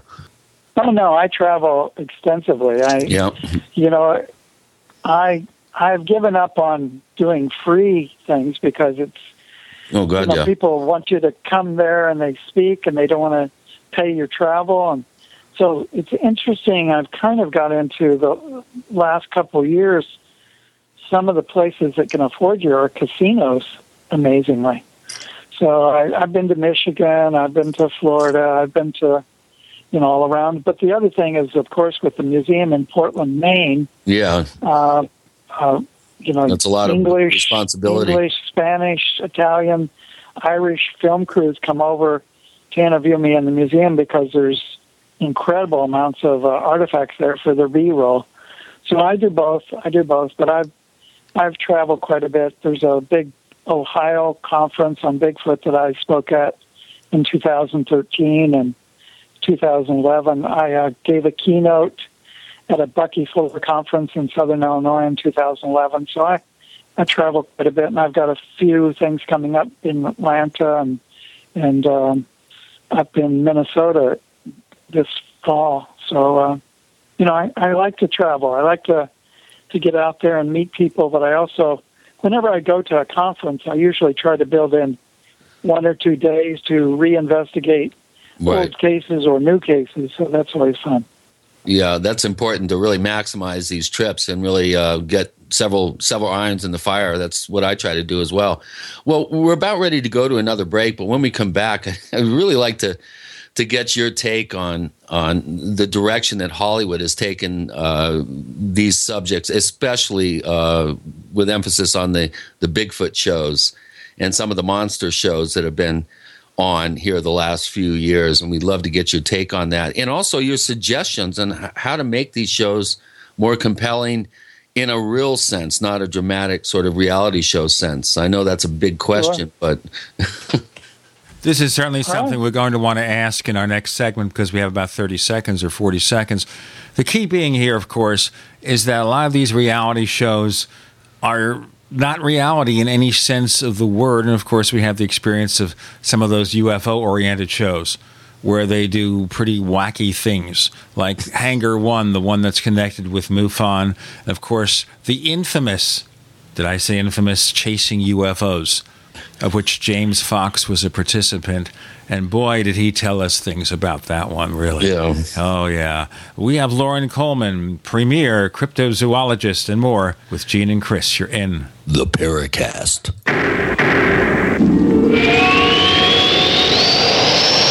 We are the premier independent talk radio network, the Genesis Communications Network, GCN.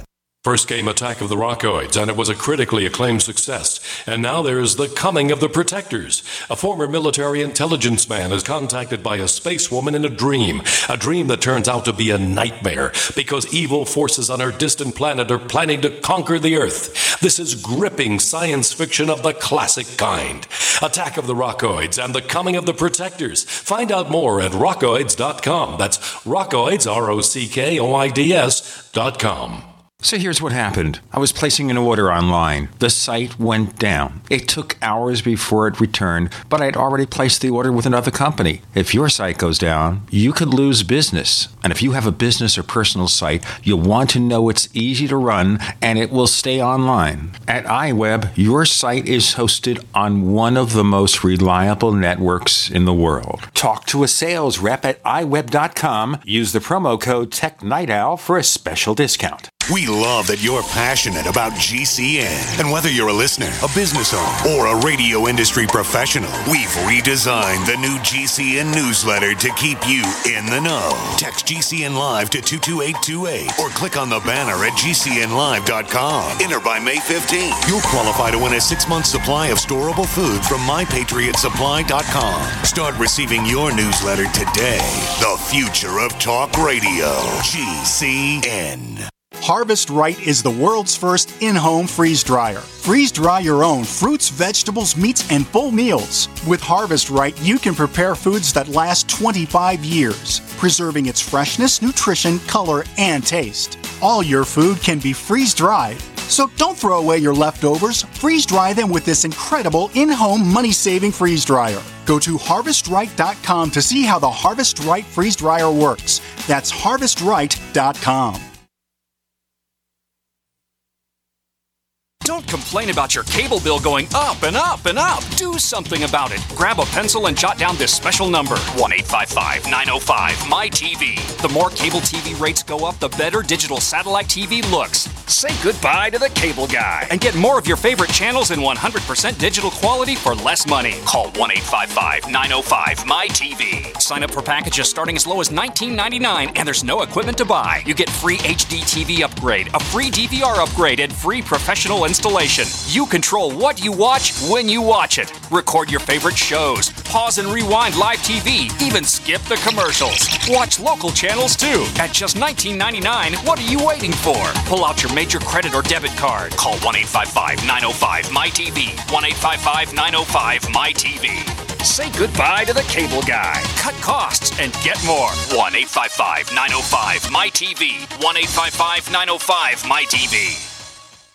A little over a year ago, I began to do a lot of research into why, even though I had a pretty good-sized meal, that I was still starving. And my research led me to a well-known fact that most of the soils that we grow our crops on here in the United States and across the industrialized world are almost completely depleted of almost all of the key minerals and trace elements that our bodies need to rebuild themselves, fight off cancer, and be healthy. I then searched out the best vitamin and mineral company out there. and discovered Youngevity. The Youngevity products are designed to give you the real nutrition you need, and once you've got that, you don't have to eat as much to be satisfied. I've lost 37 pounds in 2 months, simply getting the vitamins and minerals I need. Check it out for yourself. It's incredible. Go to InfoWarsTeam.com today and order your first canister of Beyond Tangy Tangerine Complete Multivitamin Mineral Complex Dietary Supplement. That's InfoWarsTeam.com.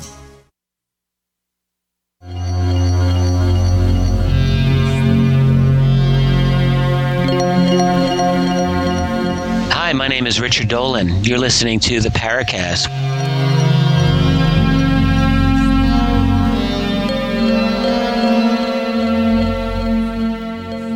On the Paracast with Gene and Chris, premier cryptozoologist Loren Coleman is with us, and we're really just glad he took the time away from his busy schedule to spend a little time with us.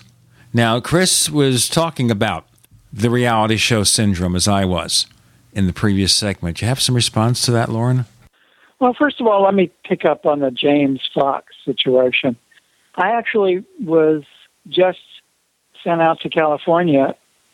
Tracy Tremaine and James Fox is doing this new movie, 701. Are you aware of that? Yes, we talked about it 2 weeks ago. And I'm out of the 40 people they're interviewing, I'm the only cryptozoologist they interviewed because, of course, some of our cases are unexplained, too. I think that kind of approach where you do recreations, you interview people, and you try to keep grounded in reality is something I'd like to see going from the documentary realm, a full-length feature, to more television. The old In Search Of was kind of exciting because a lot of people hadn't seen any of them explained before, and had a narrator we all knew and liked, and then they would go out in the field and they'd look around and they'd interview witnesses and different things like that. What we've seen come along, of course, is something like Bigfoot Bounty, which was a combination of finding Bigfoot plus survivors, where you had people try to, they were voted off and different things like that. All of this is really scripted reality fiction in many ways. Finding Bigfoot, I like the people on there. I know them. And yet there's a formula. I was a consultant for 4 years for Monster Quest. And one of my big complaints is that they didn't go further afield. They went back to things like giant snakes and big rats, which had nothing to do with cryptozoology, because their marketing research said that people were interested in that. Of course, they started doing some of that stuff, and then they got canceled. Destination Truth is off the air, and they tried to do a combination of hauntings and kind of cryptozoology investigations, trying to really take on the ghost hunter sort of notion. So nobody's really come up with a good formula yet. 3 years, 4 years segments for these shows seem to be it. But what's amazing is despite how critical any of us can be of any of these programs, it gets new people interested. At the museum, I see literally scores and scores of kids, parents, teachers coming in that their major new experience with Bigfoot is finding Bigfoot. And they start asking intelligent questions. They start reading deeper books about it.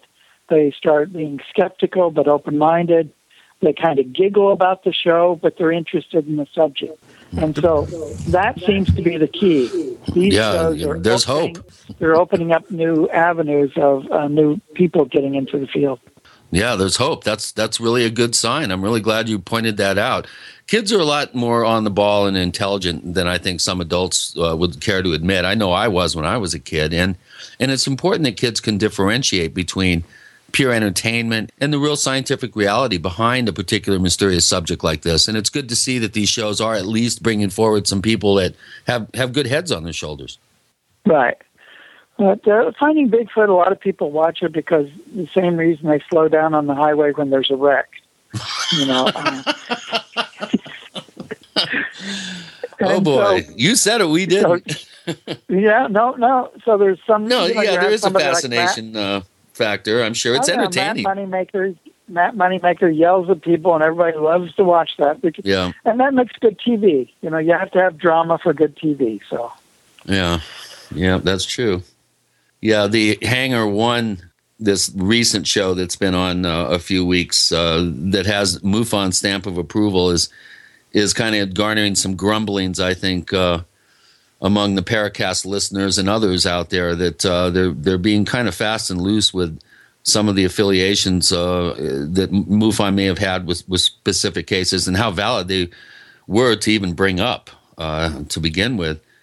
And I just hope we don't see a trend of putting official stamps of approval on questionable editorial decisions and questionable production decisions. You know, what I'm hoping is that people get more and more intelligent about what they're watching. I mean, I've been on a lot of programs. I was on Lost Tapes, which a lot of people thought was nonfiction. It was pure fiction. And you get taped in an interview and you say something like, I'm very interested in this creature, but it's not an alien. Well, they'll cut out, in the editing, in the post-production, they'll edit out. It's called Franken-quoting. Yeah. And yes, I was even on Ancient Aliens about the Montauk Monster, which, of course, they wanted to make into something from outer space. And I kept saying, no, we know that was a raccoon that lost its hair. And, I didn't make him too happy, but I got up partially on the show. So I actually taught a documentary film course for 14 years, and people would come back years later and say, that's the best course I ever had because I never watched the news the same way. I now know that they're actually editing those people to say what they want them to say. Right. And Chris, didn't you go on a show where I think it was UFO Hunters? Jesse Ventura's conspiracy theory, they took two quotes that I made and gave them the reverse treatment, so that I was, instead of saying I don't think it was something, they were saying I thought it was something. And then UFO Hunters took a whole bunch of data that I was asked to recite about some of my particular theories about hotspot areas, and I was referring to my research in Colorado, and they made it sound like I was talking about Sedona, Arizona, where we were actually doing the filming. That's a problem with Hollywood. They do play fast and loose at times, and it's these senior editing people who are the liaison between the production company and the project, and then kind of a linchpin between the network or channel that the programming is on that's beholden to the advertisers. And so there is kind of a tightrope act that many of these guys do. And then you have the outright mercenaries, like Bob Kiviat helping put on the Ray Santilli, alien autopsy fiasco. And he's still very proud of that. He thought that was one of his most successful things that he's ever done. So there's a certain mindset. You and I, Loren and Gene, we're interested in getting to the truth. When you talk to somebody who's really entrenched in Hollywood, they're interested in entertaining people, number one, and also being beholden and agreeable by the advertisers and people that are putting the money up for these shows. Right. Yeah, Bob did both sides of the Bigfoot. He came out saying that Patterson film was the greatest piece of evidence, and then he did a show showing that it was a hoax. So he likes to do anything to get ratings and money. Jeez. Ouch, ouch, ouch. Well, he'll take any side as long as there's a paycheck. Yeah. What side do you want me to take, folks? Okay, I will do that. Well, that's why I used the word mercenary. Right. Well, there are other words, but then we do get to the 7 dirty ones very close, at least. Well, okay. I'm not going to slag anybody. I think Bob's a nice guy. I worked with him 20 years ago, when he was with the show Encounters, and he actually did a very good job on the segment we worked on together. But, again, it's all in your motivations. If the motive pure and the means correct, then you're doing the right thing in my book. He was on with Don Ecker on the Paracast, and he was one of the few guests I had on who I wanted to just smack in the face. He was so overbearing. I think that's part of it. His manner was extremely overbearing, and you're trying to have a sensible discussion, and he wanted to be, I'm the big know-it-all. I know everything. And, you have to temper things a little bit here, because nobody knows everything, obviously. And in this field, the thing I think that separates the Paracast from the others is we don't think the answers are already available. Yeah. That's one of the big things. I got a wonderful opportunity on the new In Search Of series to be the senior series consultant, and got to work with Alan Landsberg. And he actually was the opposite. He was very open to suggestions, very open to other people's idea, and not at all arrogant for a guy who put together one of the best series in the 70s, ever. In Search Of. Yeah, ever. yeah, And, the preeminent show. It was the X-Files of its time. Right. And so there are some people out there, a lot of producers and directors that are good people, but a lot of them really are so full of themselves and do think that Hollywood is the center of the universe. Yeah. Well, and a lot of them are just not up to speed in the subject matter. They're trying to get, researchers 23, 24 just out of film school say, go research this subject. And they dive into the pool not knowing how to swim. And so they sink on the way. Listen, we do the break now with Loren Coleman joining Gene and Chris. You're in the Paracast.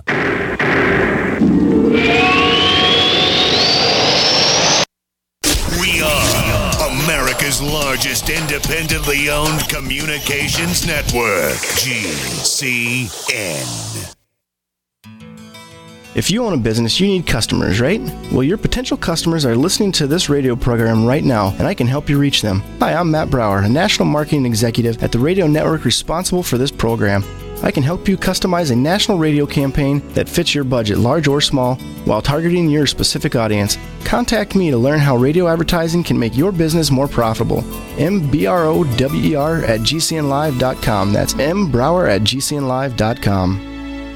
Hi, this is Ted Anderson. Have you ever wondered why banks, stockbrokers, investment advisors won't talk about gold IRAs? They've been available since 1986, yet the financial industry won't recognize the value of gold for your retirement. Gold has outperformed paper investments, yet no word about IRAs. If you would like to have gold for your retirement, call 800-686-2237. Don't get left behind by rising inflation and low returns. Call 800-686-2237. Secure your future and call 1-800-686-2237. Heart and Body Extract continues to receive positive testimonials from people who have experienced amazing results, like Reed. I just wanted to send you a quick but a very big thank you for Heart and Body Extract. I've been on the formula for nearly a month now, and the improvement in the circulation of my legs has been simply amazing. Reed was facing a tough choice. I was facing surgery due to the severity of the 100% blocked arteries in both my legs. And my decision, waiting for surgery, to say no and try Heart and Body Extract instead, has been thankfully the right decision. And the result? I can now walk up steps without noticeable pain. Order Heart and Body Extract at 866-295-5305, 866-295-5305, or hbextract.com. Heart and Body Extract for a long and healthy life.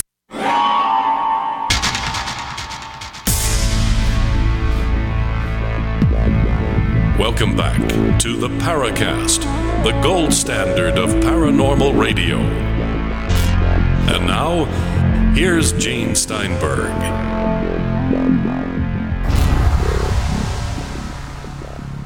The last 4 segments of our visit with Loren Coleman, we do have a number of questions from our listeners, and maybe if we're going to clean up a few of the topics here and get to those questions. Chris?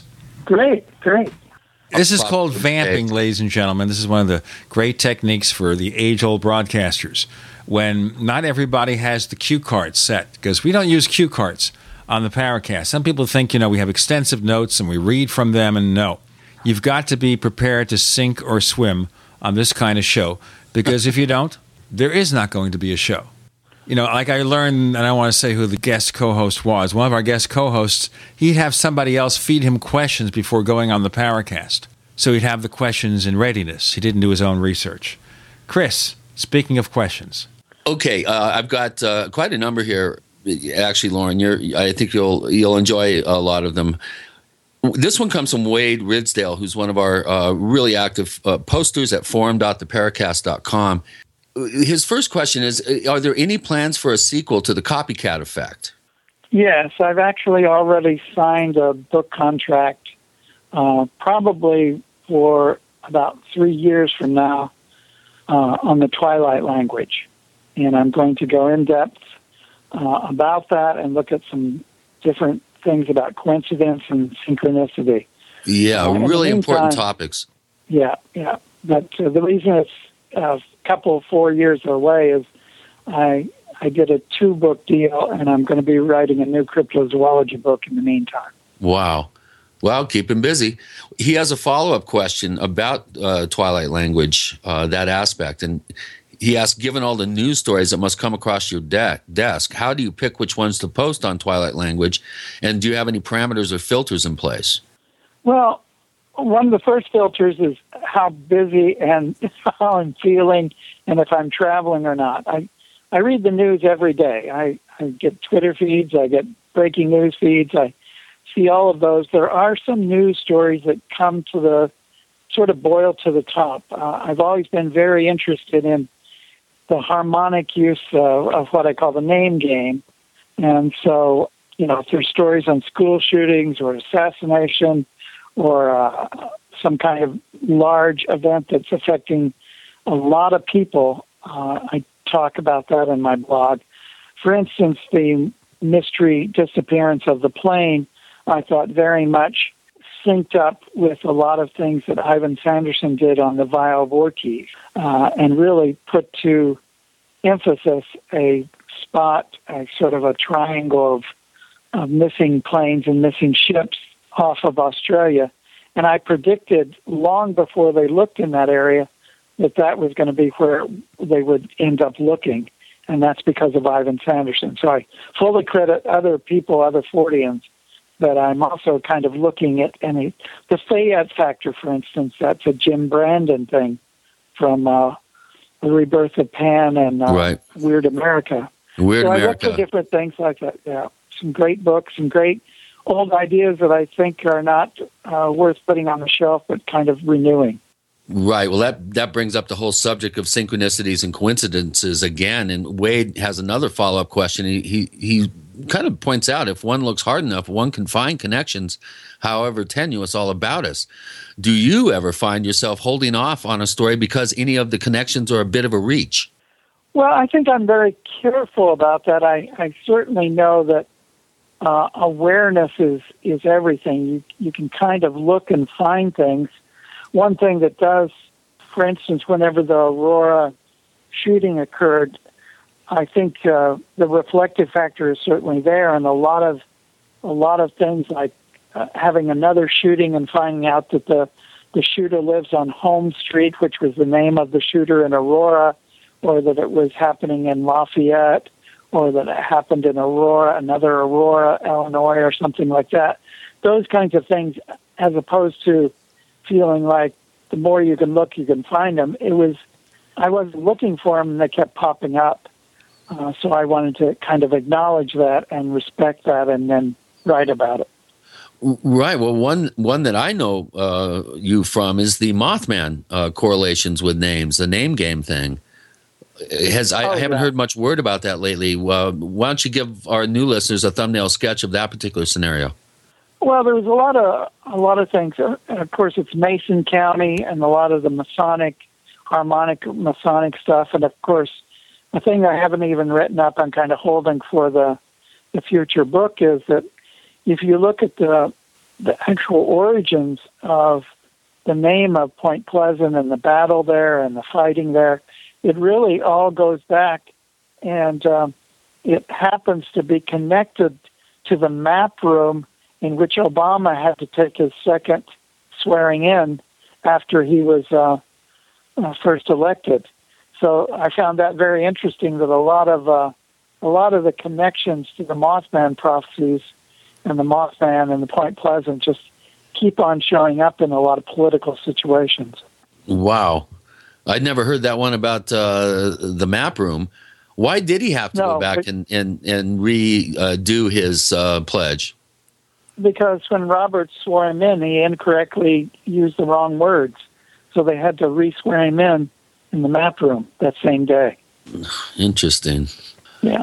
Here's another one from Wade, kind of shifting gears a little here. Do you think that the copycat effect is a byproduct of the advent of news saturation, Or could you date its conception? Let's say he asked, did Jack the Ripper cases spawn its own imitators? Actually, in my book, The Copycat Effect, I talk about the Jack the Ripper had many copycats.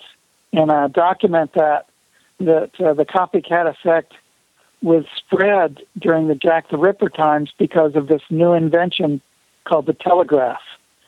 It's very much related to the media that's in effect at the time. So when the telegraph came into effect, you had a whole wave of copycats because these Jack the Ripper became like dime novels and big stories.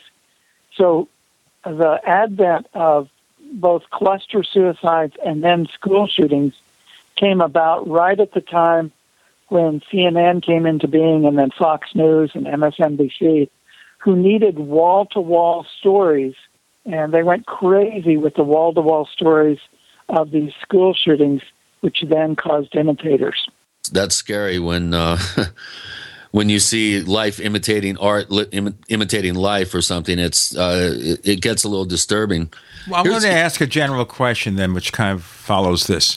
Do you think our obsession with so-called serial killers basically creates people doing that? I mean, you have TV shows like Criminal Minds that are so popular, and also The Following. I think we certainly have to be careful, and my book is full of examples where people have taken programs back in the day when there was VHS, and they'd put their tape in, and they'd be watching it for hours and hours, and then they'd go out and shoot up a McDonald's, or different movies about the Russian roulette, Deer Hunter. The Deer Hunter was shown so many times in so many different places, and a direct correlation between the people that would watch that movie and then go do it. So, I am somewhat concerned. We are living in a culture of violence in America.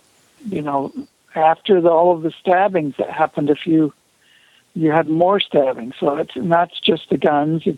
It's whatever you put in people's hands. They'll take it if it's publicized in front of them. It's a real choice thing. It's vulnerable, emotionally disturbed people who are shown these visual images, these graphic images, and then they feel that's the choice for them. It used to be that people would go out and kill themselves, and it's only really been in the last 25 years where people decided to take other people with them. That's when you got the mass shootings, the workplace violence, the mall shootings, the school shootings. That very much can be tracked down and tracked back to some specific incidents, which I document in the book, of course. We have Loren Coleman joining us. We are segueing a little bit into some other subjects, but we have a lot to talk about with Gene and Chris. You're in the Paracast. Neighbors, are you tired of dealing with a slow web hosting provider? Well, check out A2 Hosting and their screaming fast Swift server platform. They even have SSDs that load pages 300% faster than the competition. Ready to give your site a speed boost? Well, tell you what, neighbors, head on over to a2hosting.com. That's A2, that's number 2, a2hosting.com. Check out their Prime hosting account. And get this, neighbors, they're even giving you an exclusive 25% off discount for all our listeners. 25%.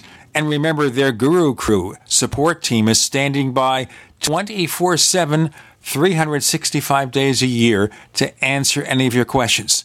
Now, to get the discount, use the coupon code GENE when you check out. On the average, Americans work between 45 to 50 years, hoping to build up enough wealth to retire and live out their golden years. Unfortunately, with taxation, the rising cost of food, energy, housing, and medical, many retirees are forced to live below the poverty line. Is this a flaw of free enterprise, or is our monetary unit we call the Federal Reserve Note forcing us into perpetual debt, ensuring inflation and higher taxes? These questions and more can be answered by reading G. Edward Griffin's book, The Creature from Jekyll Island. Congressman Ron Paul states it's what every American needs to know about central bank power. A gripping adventure into the secret world of international banking cartel. Hi, this is Ted Anderson. I will give a silver dollar from the early 1900s to anyone who purchases this book. Call 1-800-686-2237 and order a copy today. It's critical that the public be made aware of the system. Call and order your copy today at 1-800-686-2237. That's 1-800-686-2237. Hi, this is Steve Sanchez, and based on a recent study, it was found that 57 million Americans had legal issues over the last 12 months, but only 60% of those studied sought out the services of a lawyer. Why? In a nutshell, affordability. Well, my friends at Legal Shield have created a solution that can help you not if, but when you need an attorney. For as little as $17 per month, Legal Shield will provide you unlimited access to qualified attorneys at an accomplished law firm for advice and counsel on legal issues, no matter how serious or trivial. For over 40 years and with 1.4 million families across North America, Legal Shield can help you, the loyal GCN listener. Representatives are standing by now to answer your questions, so call them now at 1-855-340-SAVE. That's 1-855-340-7283, or visit them at lsprotection.com. That's lsprotection.com. Results will vary from case to case. If you're worried about your health and you're tired of the nasty side effects of harsh drugs or antibiotics, then look no further.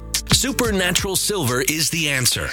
Supernatural Silver is a powerful immune system enhancer that can be used every day to help keep you healthy and well with none of those nasty side effects.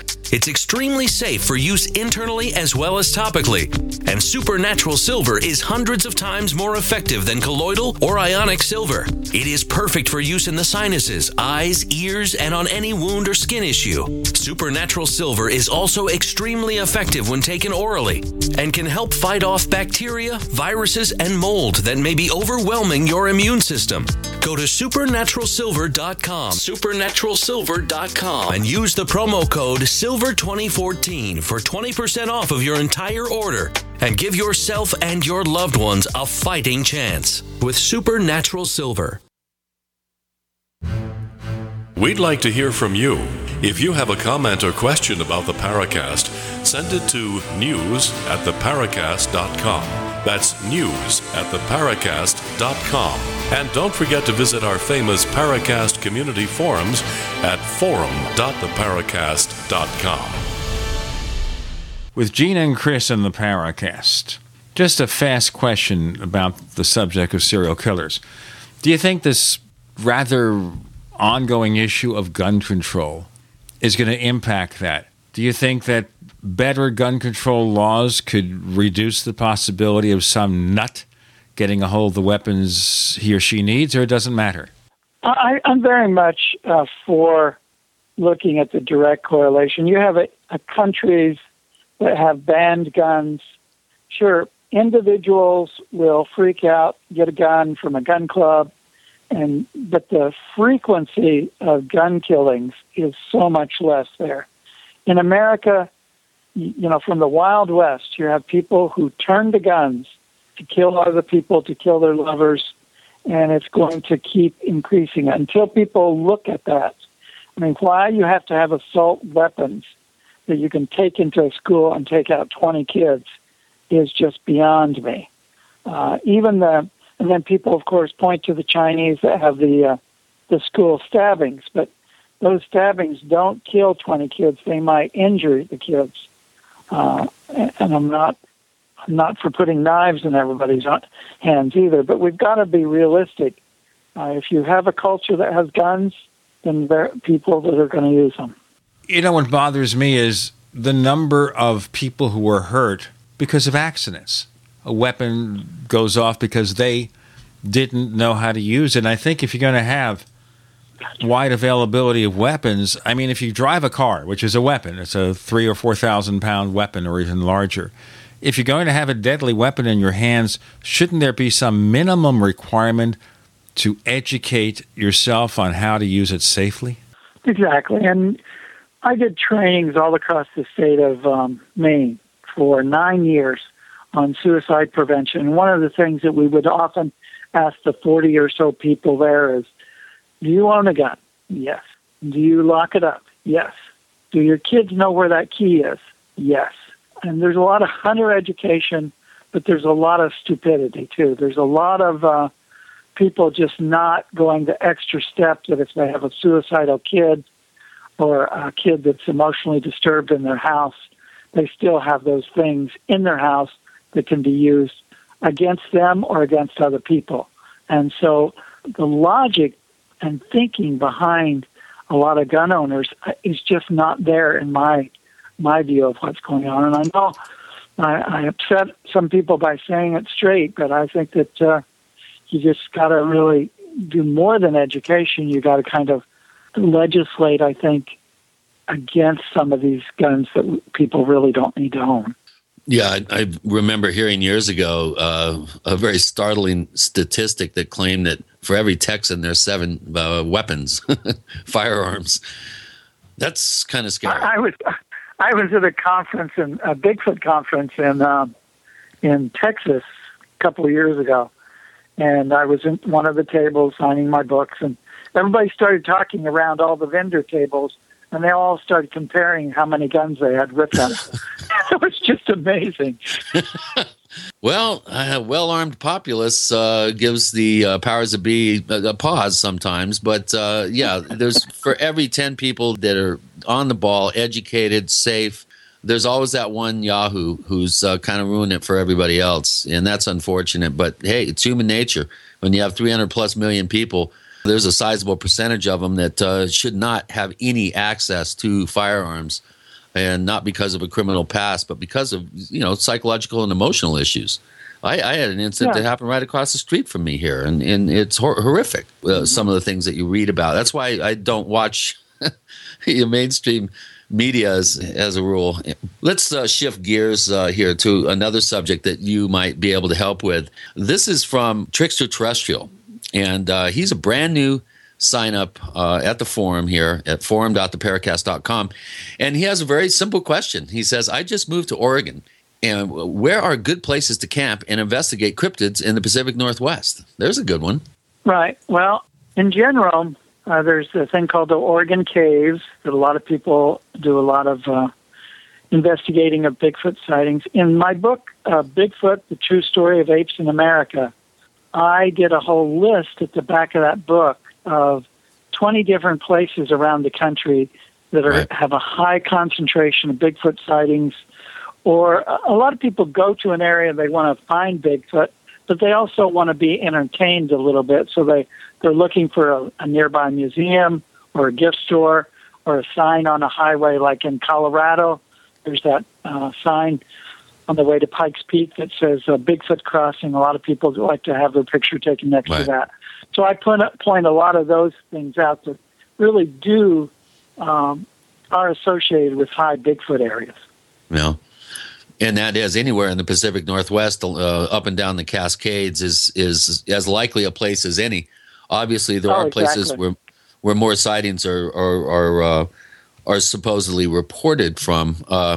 But again, just network with some of the local groups there at Trickster Terrestrial, and I'm sure some of the locals there would be able to really also steer you in the right direction for more current locations, possibly. I know there have been a couple of interesting footprint cases in Oregon recently. Okay, and the other thing is to not get in a rut. Really find your own areas too.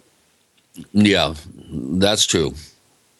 Well, this kind of brings us to some questions that you've already answered by posted by Psychedelic Alchemist, who's a poster at forum.theparacast.com. But again, he didn't, I don't think, get an answer to this question. What do you think is the single most convincing piece of evidence for the existence of Bigfoot? Now, we did talk about the DNA studies and the like, but out of all the evidence, the physical evidence that we have that we can scientifically test, what do you think is the best one? I think I'm going to have to return again to something I've written quite a bit about, which is the Patterson-Gimlin film. Because if you look at the whole Patterson-Gimlin incident that happened at Bluff Creek, California, right, October the famous 20th, footage. If you look at it from the side of it as if it's a pancake, you have a situation where the horses reacted to a smell, that one of the horses actually kicked up, that the men saw something, that they actually took pictures of it, that they looked on the ground and found footprints, that actually in that area it's a high native traditions area, that actually in 1958 there have been other tracks found there and in the area. So as far as a gold standard for a piece of evidence, I would say the whole Patterson-Gimlin situation where you have multiple layers of evidence all kind of coming together in a film that really has not been able to be claimed to be a hoax. It's been analyzed. You can see muscle movement under the fur. There seems to be herniation in some of the leg muscles. I've talked to Bob Gimlin many, many times. He's a credible, down-to-earth guy that doesn't seem to have been involved in a hoax at all. So I'm convinced that that's sort of the Zapruder film of Bigfoot study. Right. And it's really the best piece of evidence. Let's do the break here, guys. With Gene and Chris, you're in the Paracast.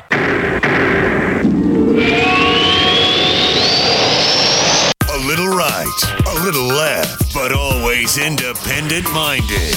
The Genesis Communications Network, GCN. Graphic Converter is the image manipulation tool for the rest of us. It does not use any database. You get full control of all your files. Want to view the images of a folder? Drag it into Graphic Converter and a powerful browser opens up to show your image files. You could use it for slideshows. You could use it to import images from digital cameras or from scanners. Need to do some image editing? You can do that too in Graphic Converter. Also print catalogs. Convert from so many formats I can't even list them. Download now to see if Graphic Converter is good for you, like 1.5 million other users. Guess what? You could save money when you buy Graphic Converter. Use the coupon code Night Owl. Use the coupon code Night Owl to get a special price for Graphic Converter. Go to lemkesoft.com. That's LEMKE soft.com. lemkesoft.com. LEMKE soft.com. I will never forget the day my son Jeremy told me he hated me and slammed the door in my face. I'm behavioral therapist Janet Lehman. Behavior problems can turn the child you love and your life into a nightmare. That's why my husband James and I created the Total Transformation, the step-by-step program that shows you how to fix the worst behavior problems and get your child to respect and listen to you again. No matter what the behavior, defiance, backtalk, angry outbursts, disrespect, we can help you stop it. Now you can get the Total Transformation for free. All you need to do is get the program and let us know how it works for you. You can keep it forever for free. Limited number of free programs available. Call now. 1-888-912-1595. 1-888-912-1595. That's 1-888-912-1595. 1-888-912-1595.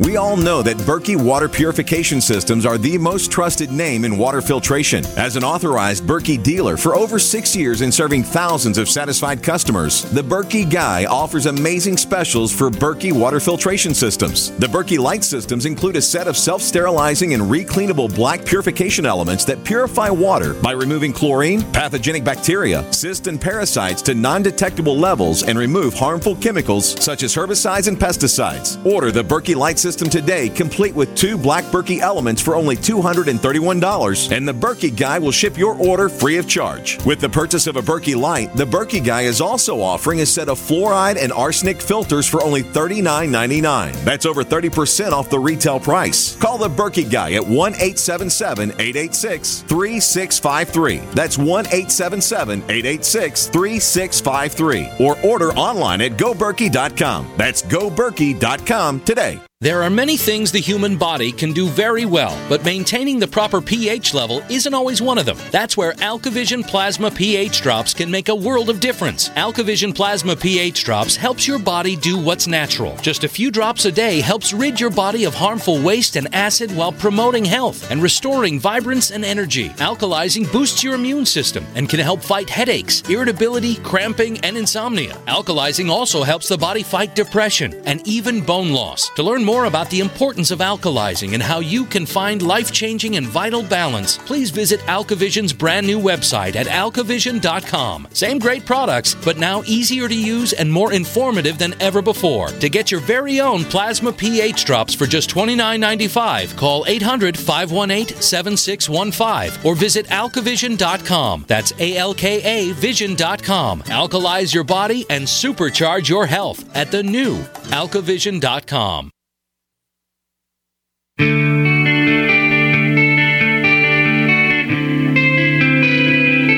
This is Jerome Clark, author of the UFO Encyclopedia and other books. You're listening to the Paracast.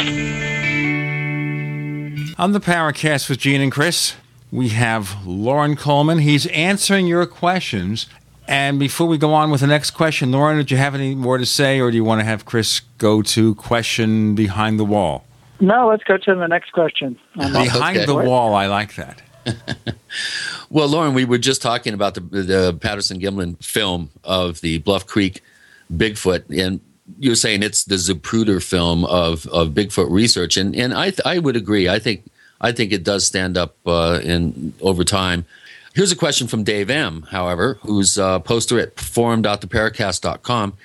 And he wonders, does Loren think there are any compelling modern videos showing Bigfoot? If so, which ones? Now, the Gimlin footage obviously was actual film footage.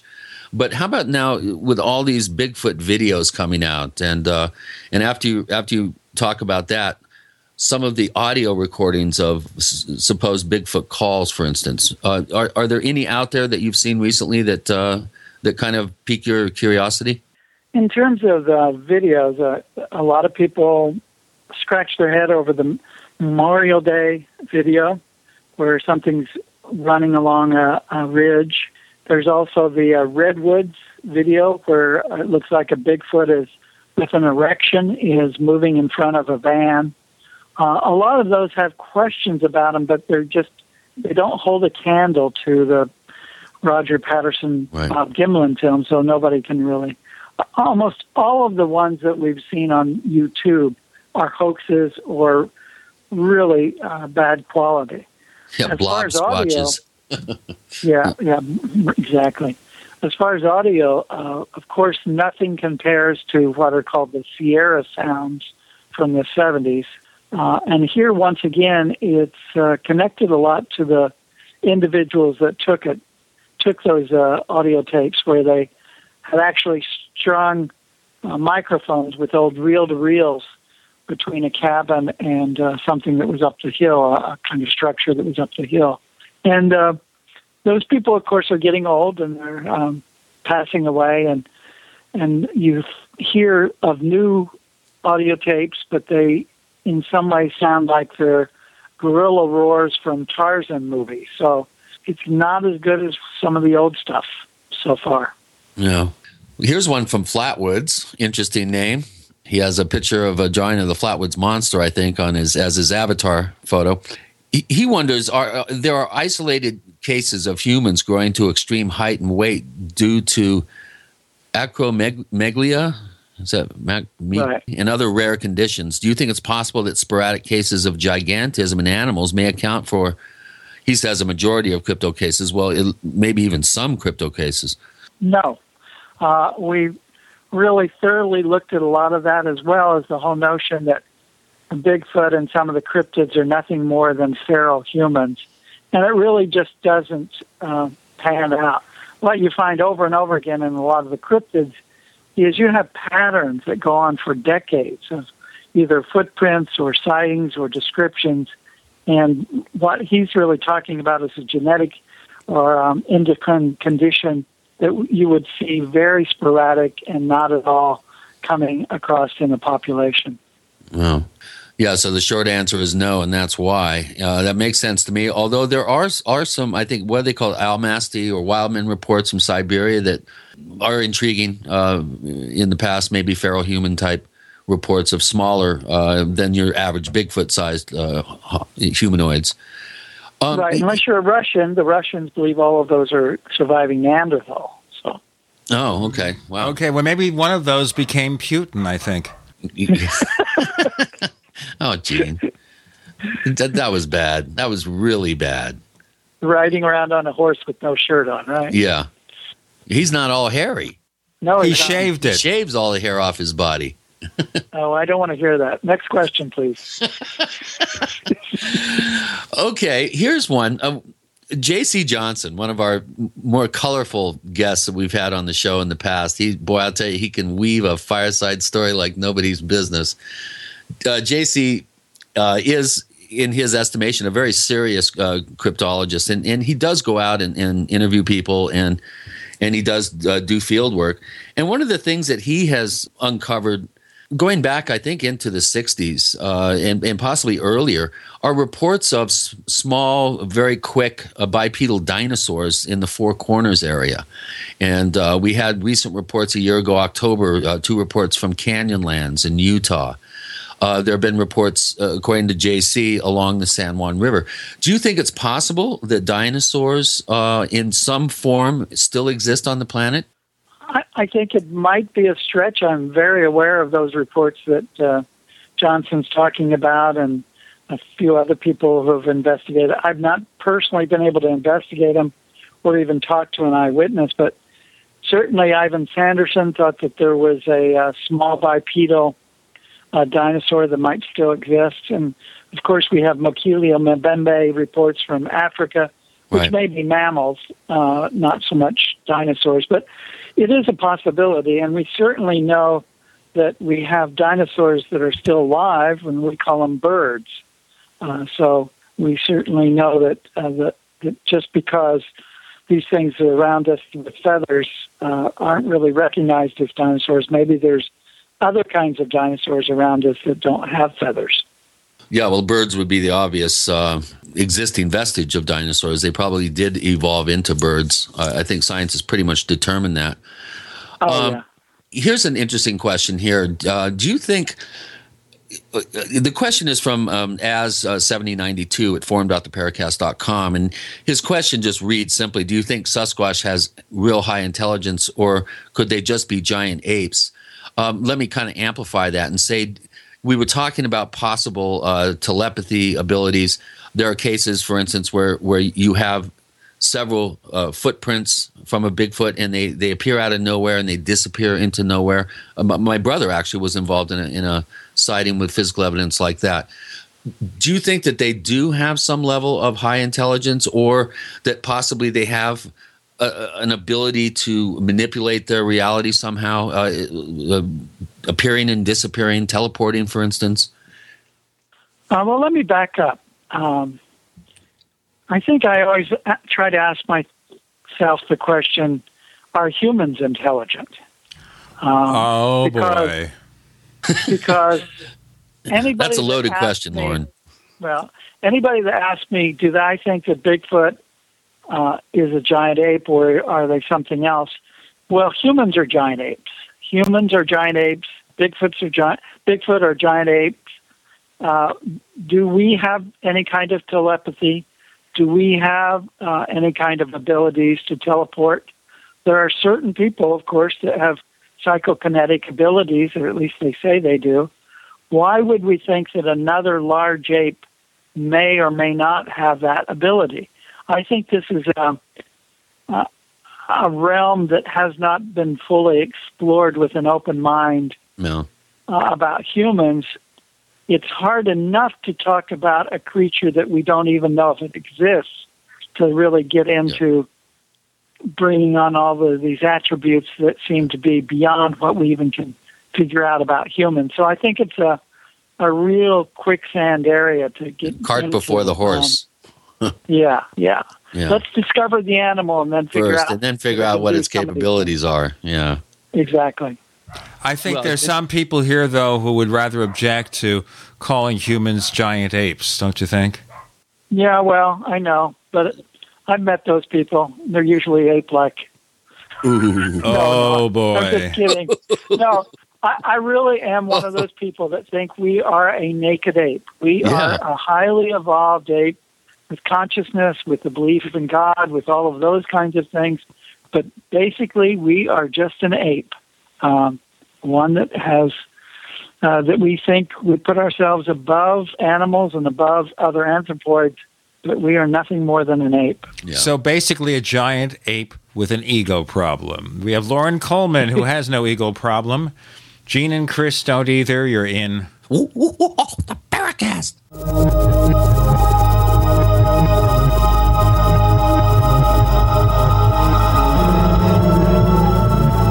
Independently leading the way for the nation. Compelling talk for every political persuasion. We are GCN. Attack of the Rockoids has been well received by critics and readers alike. It's a thrill-a-minute story you'll never forget. A former U.S. military intelligence officer is haunted by intense dreams about a beautiful woman pleading for his help after a terrible battle in outer space. But the dreams turn out to be true and thrust him into a telepathic love affair with a woman whose faraway planet is intent on destroying the Earth. And now the gripping tale continues in The Coming of the Protectors. It's the second book of the Rockoids trilogy, a galaxy-spanning adventure that pits our hapless heroes against powerful, fanatical enemies that threaten the lives of freedom-loving beings everywhere. Attack of the Rockoids and The Coming of the Protectors. Classic science fiction at its best. Available now. For more details, visit rockoids.com. That's ROCKOIDS.com. We love that you're passionate about GCN. And whether you're a listener, a business owner, or a radio industry professional, we've redesigned the new GCN newsletter to keep you in the know. Text GCN Live to 22828 or click on the banner at GCNlive.com. Enter by May 15th. You'll qualify to win a 6-month supply of storable food from MyPatriotSupply.com. Start receiving your newsletter today. The future of talk radio. GCN. Hi, this is Larry Smith. Sometimes bad things happen to good people. When the cleaners ruined some special clothing, all they could do was show us a sign that said they weren't responsible. But when they got the letter from one of our Legal Shield attorneys, he promptly gave us a check for $1,152. Worry less and live more with lsprotection.com. That's lsprotection.com or call 855-340-SAVE. That's 855-340-7283. Results will vary from case to case. Mother's Day is right around the corner. If you haven't ordered your Mother's Day flowers yet, make sure to visit proflowers.com for an amazing deal. ProFlowers has a Mother's Day special for radio listeners. Get 100 gorgeous blooms for Mom with a free glass vase for $19.99. And if you want to make her day even more special, upgrade to a premium vase and add gourmet chocolates for just $9.99 more. Mom will be so happy when she unwraps her beautiful bouquet of blooms, guaranteed to stay fresh and beautiful for at least one full week. Each time she looks at her Mother's Day flowers, she'll think of you. But hurry, this deal expires soon, so make sure to place your order today. The only way to get this incredible deal is to go to proflowers.com/radio right now and enter the code PLOW, P-L-O-W, proflowers.com/radio, code PLOW, P-L-O-W. That's proflowers.com/radio and enter code PLOW, P-L-O-W. You have all seen and heard about the elements of the periodic table. These elements are the building blocks of everything in the universe. You, my friends, are made from these elements. A shortage of any of these important trace elements can lead to disease. Go with the science and take the Lady Talk Health Challenge and get all 90 essential trace elements with a healthy start pack at LadyTalkLive.com. Or call 855-333-LADY. That's 855-333-5239. Research shows it's not just what you put in your body that counts, it's what you put on it as well. Why not use an all-natural, healthy mineral-based makeup that actually benefits your skin? Once you experience the airiness and flawless coverage of Youngevity mineral makeup, you will never use anything else. With Youngevity, the perception of your complexion will be natural perfection. Animal-friendly mineral makeup at Mary Lou Health. That's MARILU Health.com. Or call 855-321-HEALTH. Hi, this is Ted Phillips, listening to the Paracast, and it's as good as it gets, believe me.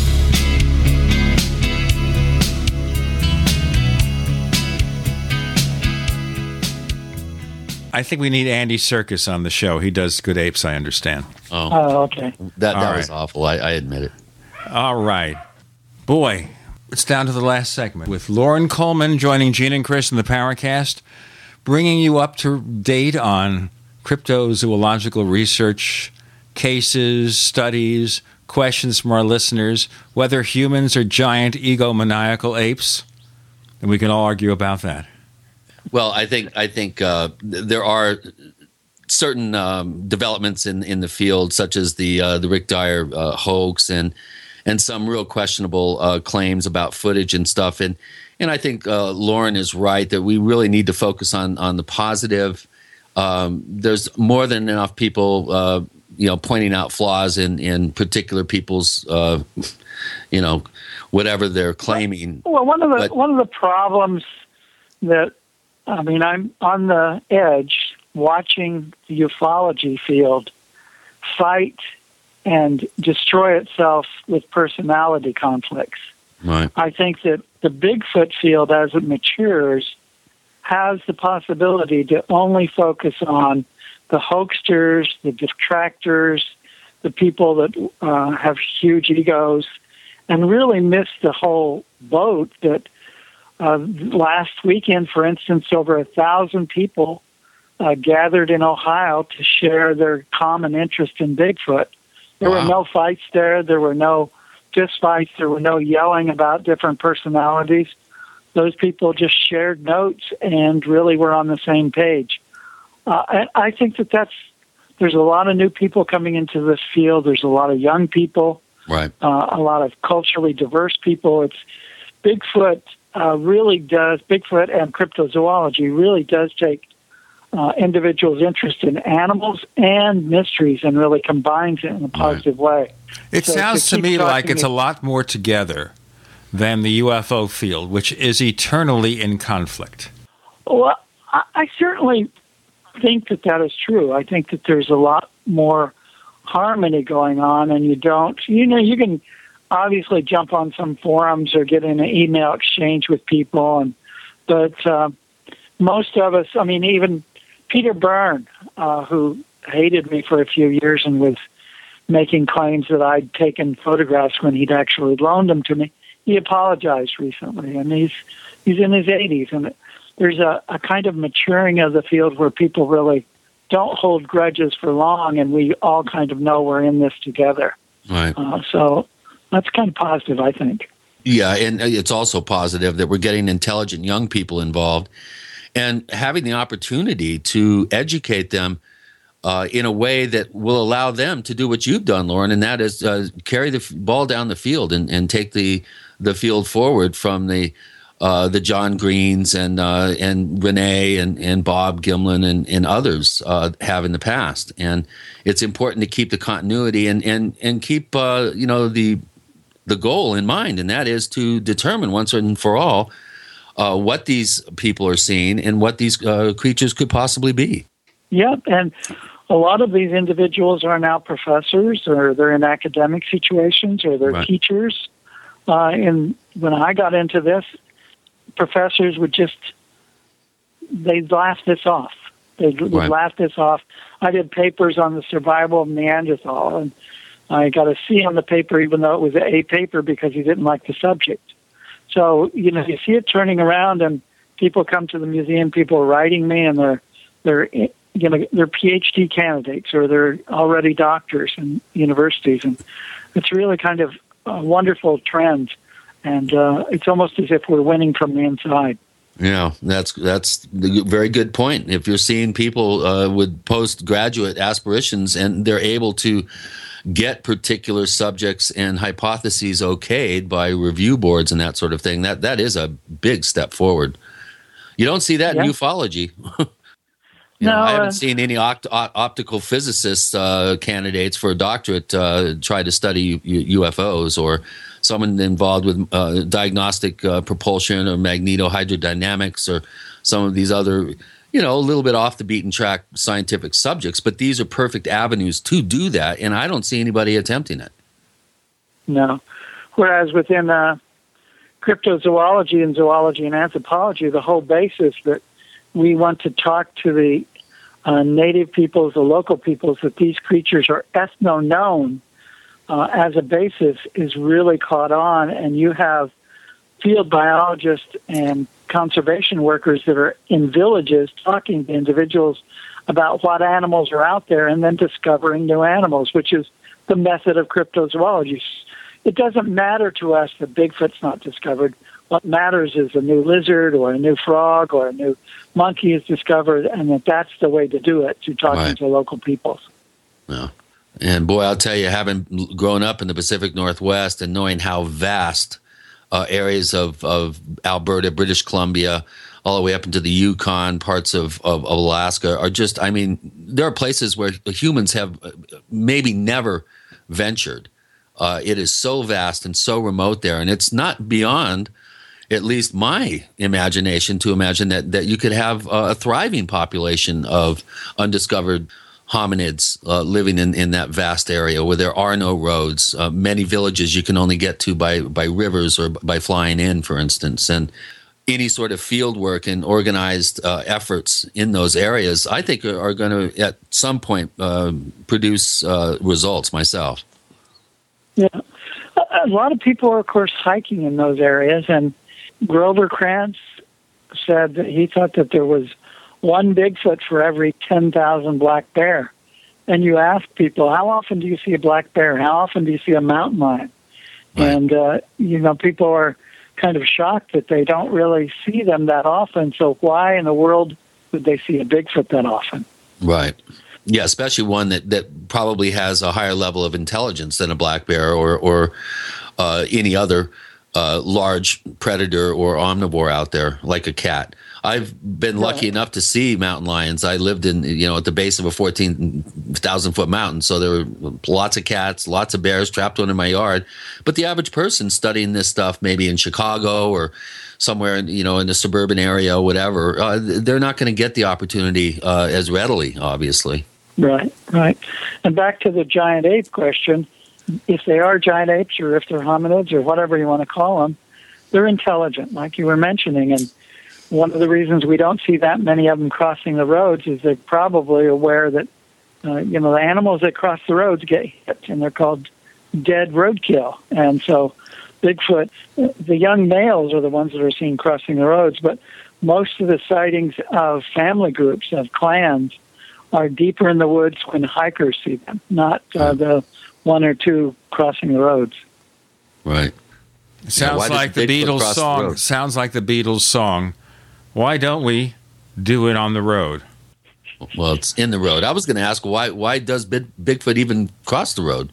Kind of like the chicken joke, Why did Bigfoot cross the road? We have 30 seconds for the answer.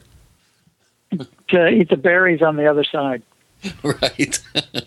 Loren Coleman, please tell our listeners where they can find more of the stuff that you do.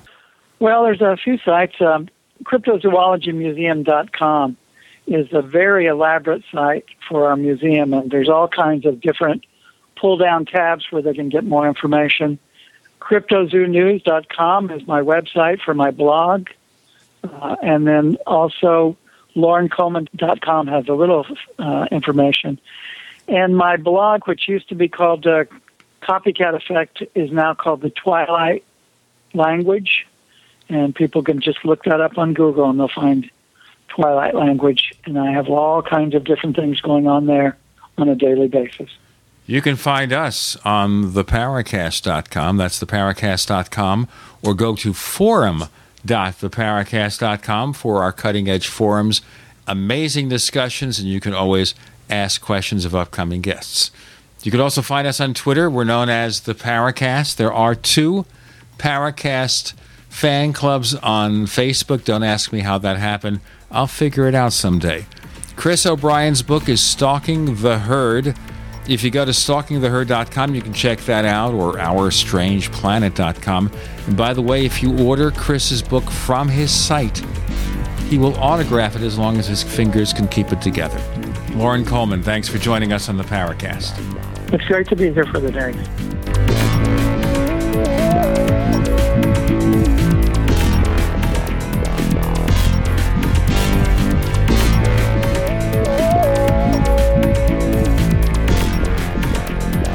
The Paracast, featuring Gene Steinberg and Christopher O'Brien, is a copyrighted presentation of Making the Impossible Incorporated.